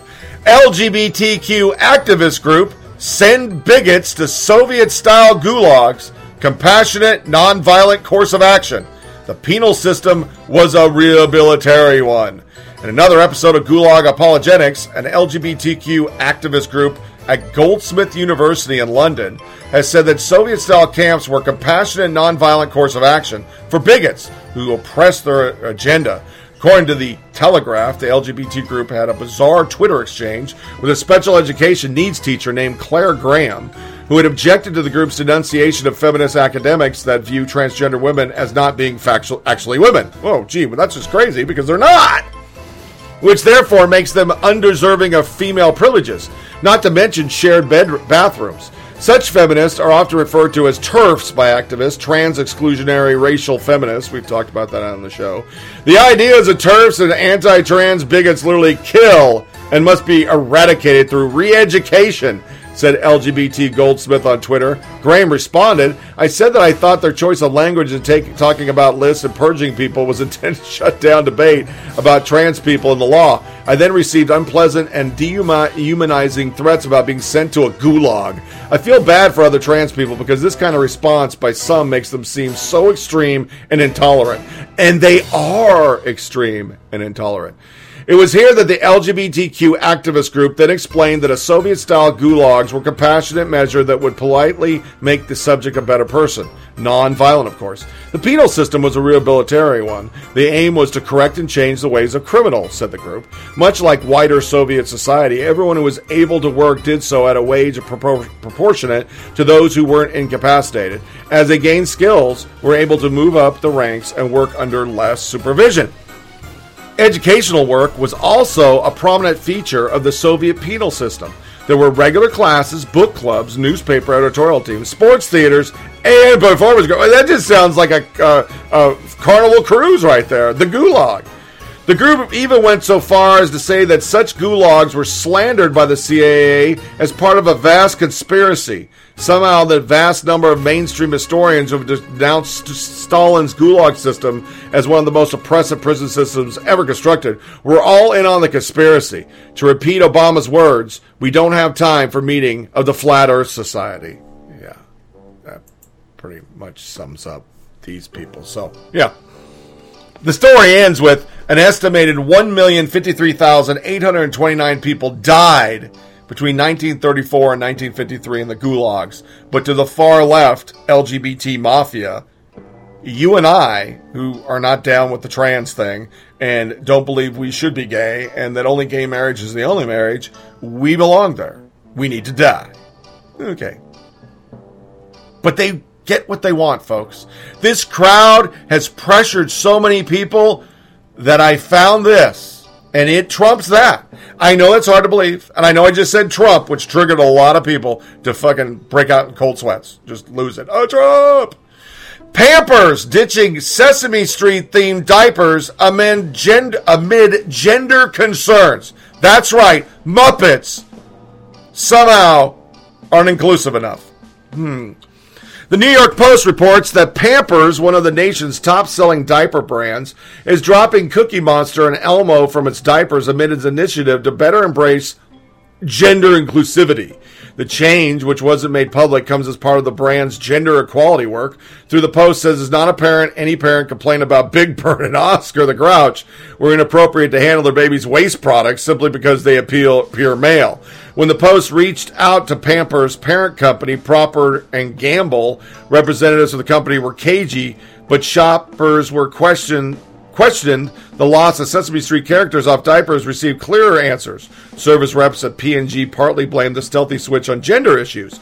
The Pampers rep said parents who have daughters thought that the Sesame Street characters are too masculine. One customer told the Post. A Sesame Street spokesman seemed to substantiate the claim when she answered the paper's request for comment with a clip from Pampers' website detailing the brand's gender equality work. The new Pampers diapers have more generic designs on them.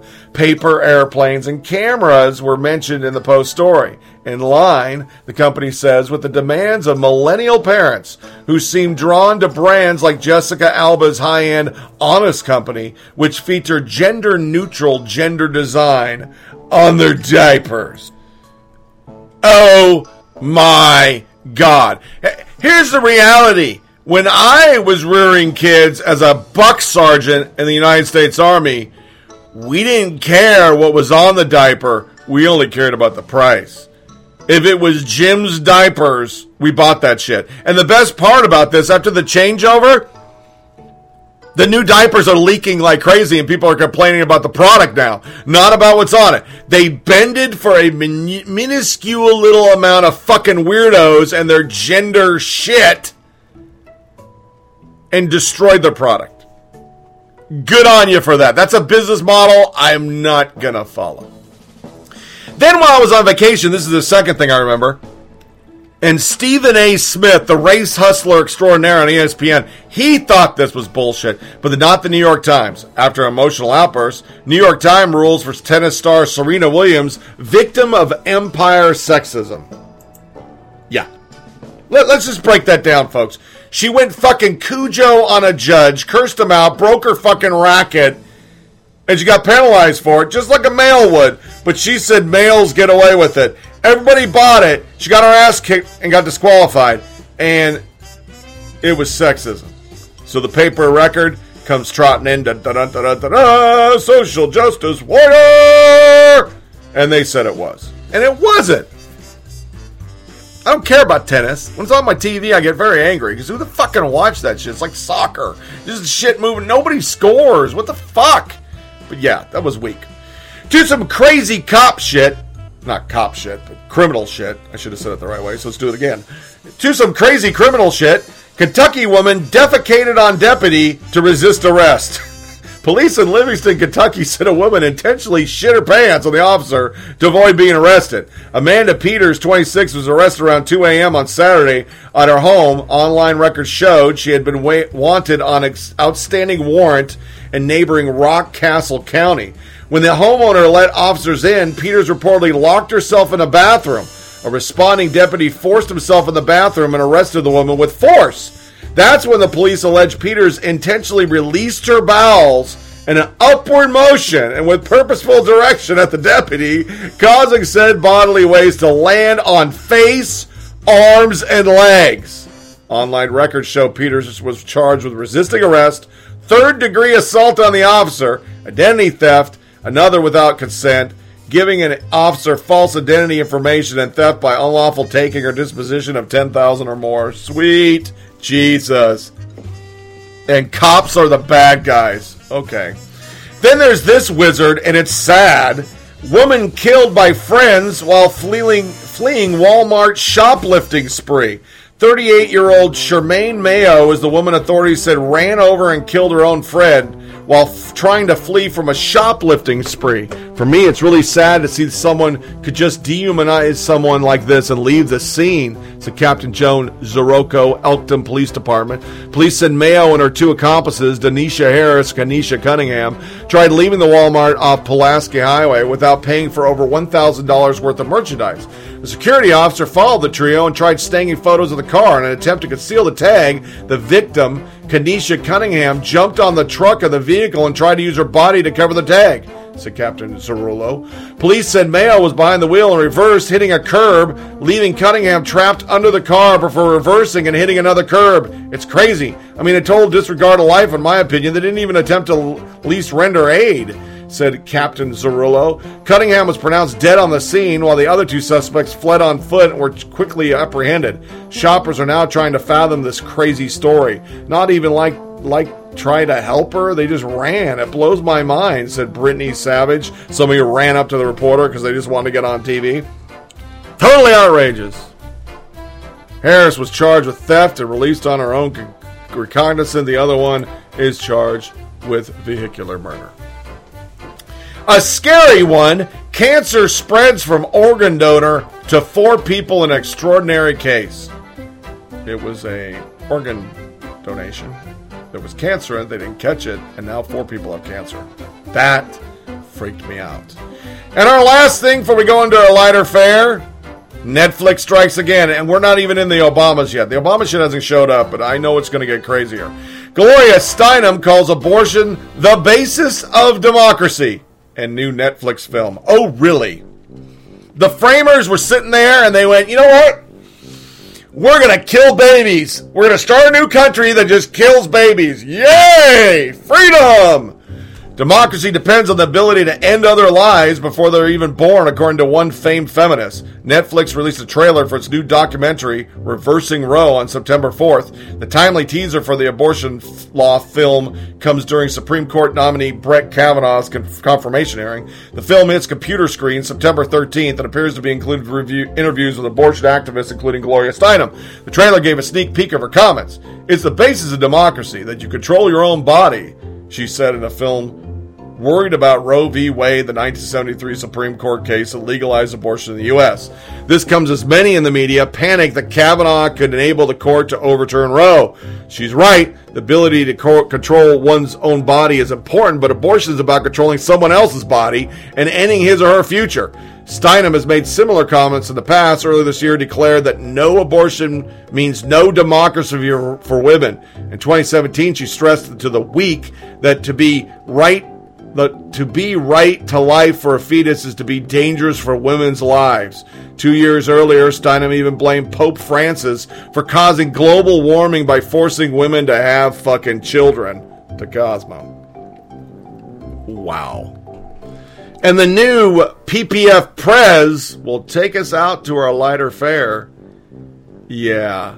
She says we're totally transparent about abortion, but we cloak 776,000 chemical abortions a year as emergency contraceptive kits, and we say the 340,000 abortions we do is only 3% of what we do, but it's our moneymaker, so we gotta kill some more babies.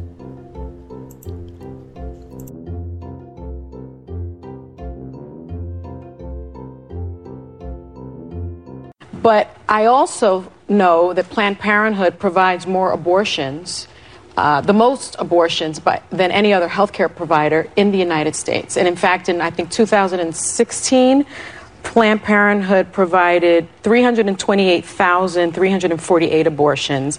And in terms of emergency contraception kits, 730,329. That's more than well women exams, Pap tests, HPV vaccinations. Planned Parenthood doesn't perform mammograms. But Planned Parenthood, I don't think is transparent about that. Planned Parenthood says it's only 3% of their services. The Washington Post has found that to not be accurate, has found it to be more like 12%, has given Planned Parenthood 3 Pinocchios for that. Why isn't Planned Parenthood more transparent about its true position? Well, I disagree with this. Planned Parenthood, just like every major medical organization that I've ever worked for, follows the law and is transparent and makes clear what are the procedures that we perform and what are the services that we perform. Planned Parenthood is the largest provider of reproductive health care in this country. That includes abortions, but over 90% of the services performed are preventive care services. I mean, But see, you're separating it. It provides more abortions, but no tax than any other, I'm sorry, and it is they're legal. legal. It is Okay, legal. I just so why want to not be point that out. transparent about that? It seems to me that Planned Parenthood is trying to have it both ways. Well, I don't get what you're saying, Yeah, Sonny. me either. How are they having it both ways? Well, because there has been this issue about federal funding, right? Which I want to clarify, Please right? do. That Please do. there are no federal taxpayer dollars that go towards abortion. To our lighter fare, we haven't played Yusha Thomas in a really long time, and he had a new one out last week. It was called The 3 Types of Vets. Enjoy. Sick of these fake motherfuckers. Stolen valor. Wearing these fake uniforms. I got something for you. I'm gonna post it on Facebook as well. Hey, bro. I mean, why are you wearing this uniform? You didn't even serve, bro. I didn't say, why are you in my face, dickhead? You're not supposed to call me a dickhead. I'm a veteran of the United States Army, okay? You can't do that to me. You can't do that. Take off the uniform. Take it off. I'm gonna steal the shit out of you. You ain't gonna do anything. Pussy. Ah! Ah! You gotta kill me! Oh, commanders know what didn't work. Help! Help! Smitty, what it is, Jack? Good to see you, brother. Damn, brother, I thought you was dead. I could have swore I saw a telegram go to your house last week. Yeah, whatever, motherfucker. My main man, motherfucking Smitty. Scotty, what's going on, baby? You home, baby? Hey, listen, man, I got them 3 for 5s, though. 3 for 5s, baby. Sure, it's good to be home on this motherfucker. What the fuck is this in? Shit. I ain't never give a fuck about that type. In the white man's army, huh? You think you privileged like them? You know they gonna fuck you up for drinking out that water, huh? Oh, fuck no! What you got on your feet, dickhead? Those boots soft and shit. They're like Muhammad Ali old boxing gloves. He went 12 rounds reforming with them. You been out here cooning since you been back home. Where you from? Coney Island? No. Well. You from Cancun? If it ain't brother, I kid. You a coon? You despicable. Fighting the white man's army. You just think since you coon a little bit, you better than us? You know you still got to sit in the back of the bus. And you got your pants tucked in your boots. What you think, you Guile from Street Fighter? Damn, pants so tight you can't change in your pocket. 1 quarter, 2 quarter.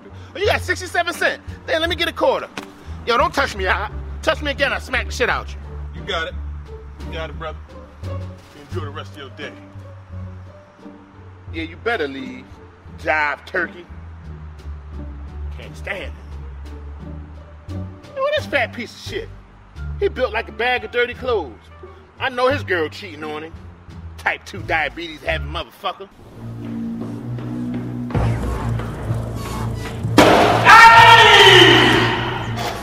It's about to get hot.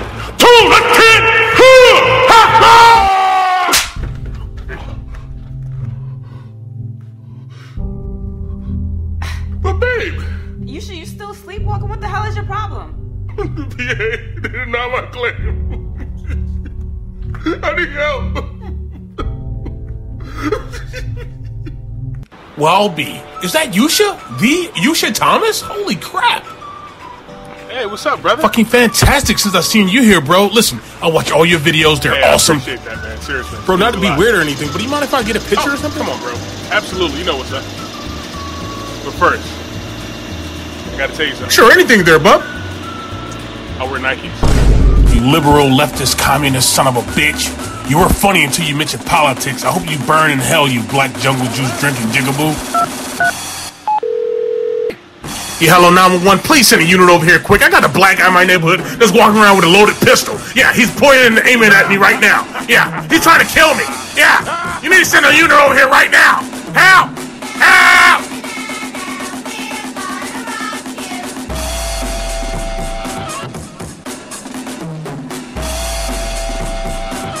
Some funny shit there. So that wraps up another episode of Flyover Politic Podcast. Please feel free to share this with your family and friends and send emails with comments or suggestions for segments to foppodcast@gmail.com. foppodcast@gmail.com. You get this show on SoundCloud, Podcast Addict, TuneIn Radio, Google Play, iTunes, Blueberry, and Stitcher. Remember to check out the Flyover Politic webpage at foppodcast.com. foppodcast.com. It's a theme. To see links to feeds for the show, links to our Facebook page, and email us. There you see a link to every episode on the episode release page, and I just love saying over and over, nothing on the blog page because I suck. Next podcast will be 21 September, year of our Lord, 2018. We're going to do the Left's Tea Party finally, and it won't have a 37-minute long sound bite. Enjoy the rest of your week. Stay cool out there if you're in the South. It's hot as balls out here. Prayers go out to all those still affected by the hurricane because there's been a shitload of rain out there. Make sure you disconnect from all your devices. Don't give the yeah-yeahs to people. And as always, I thank every one of you for listening, and take care. Thanks for listening to this episode of Flyover Politic Podcast. Remember to check out our website at foppodcast.com. And remember, it's a short ride. Make every day count.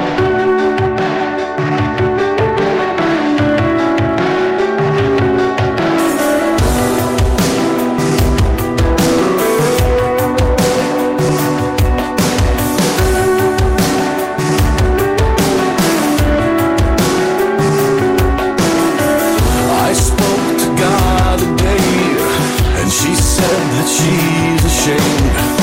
What have I become? What have I done? I spoke to the devil today, and he swears he's not to blame. And I understood, 'cause I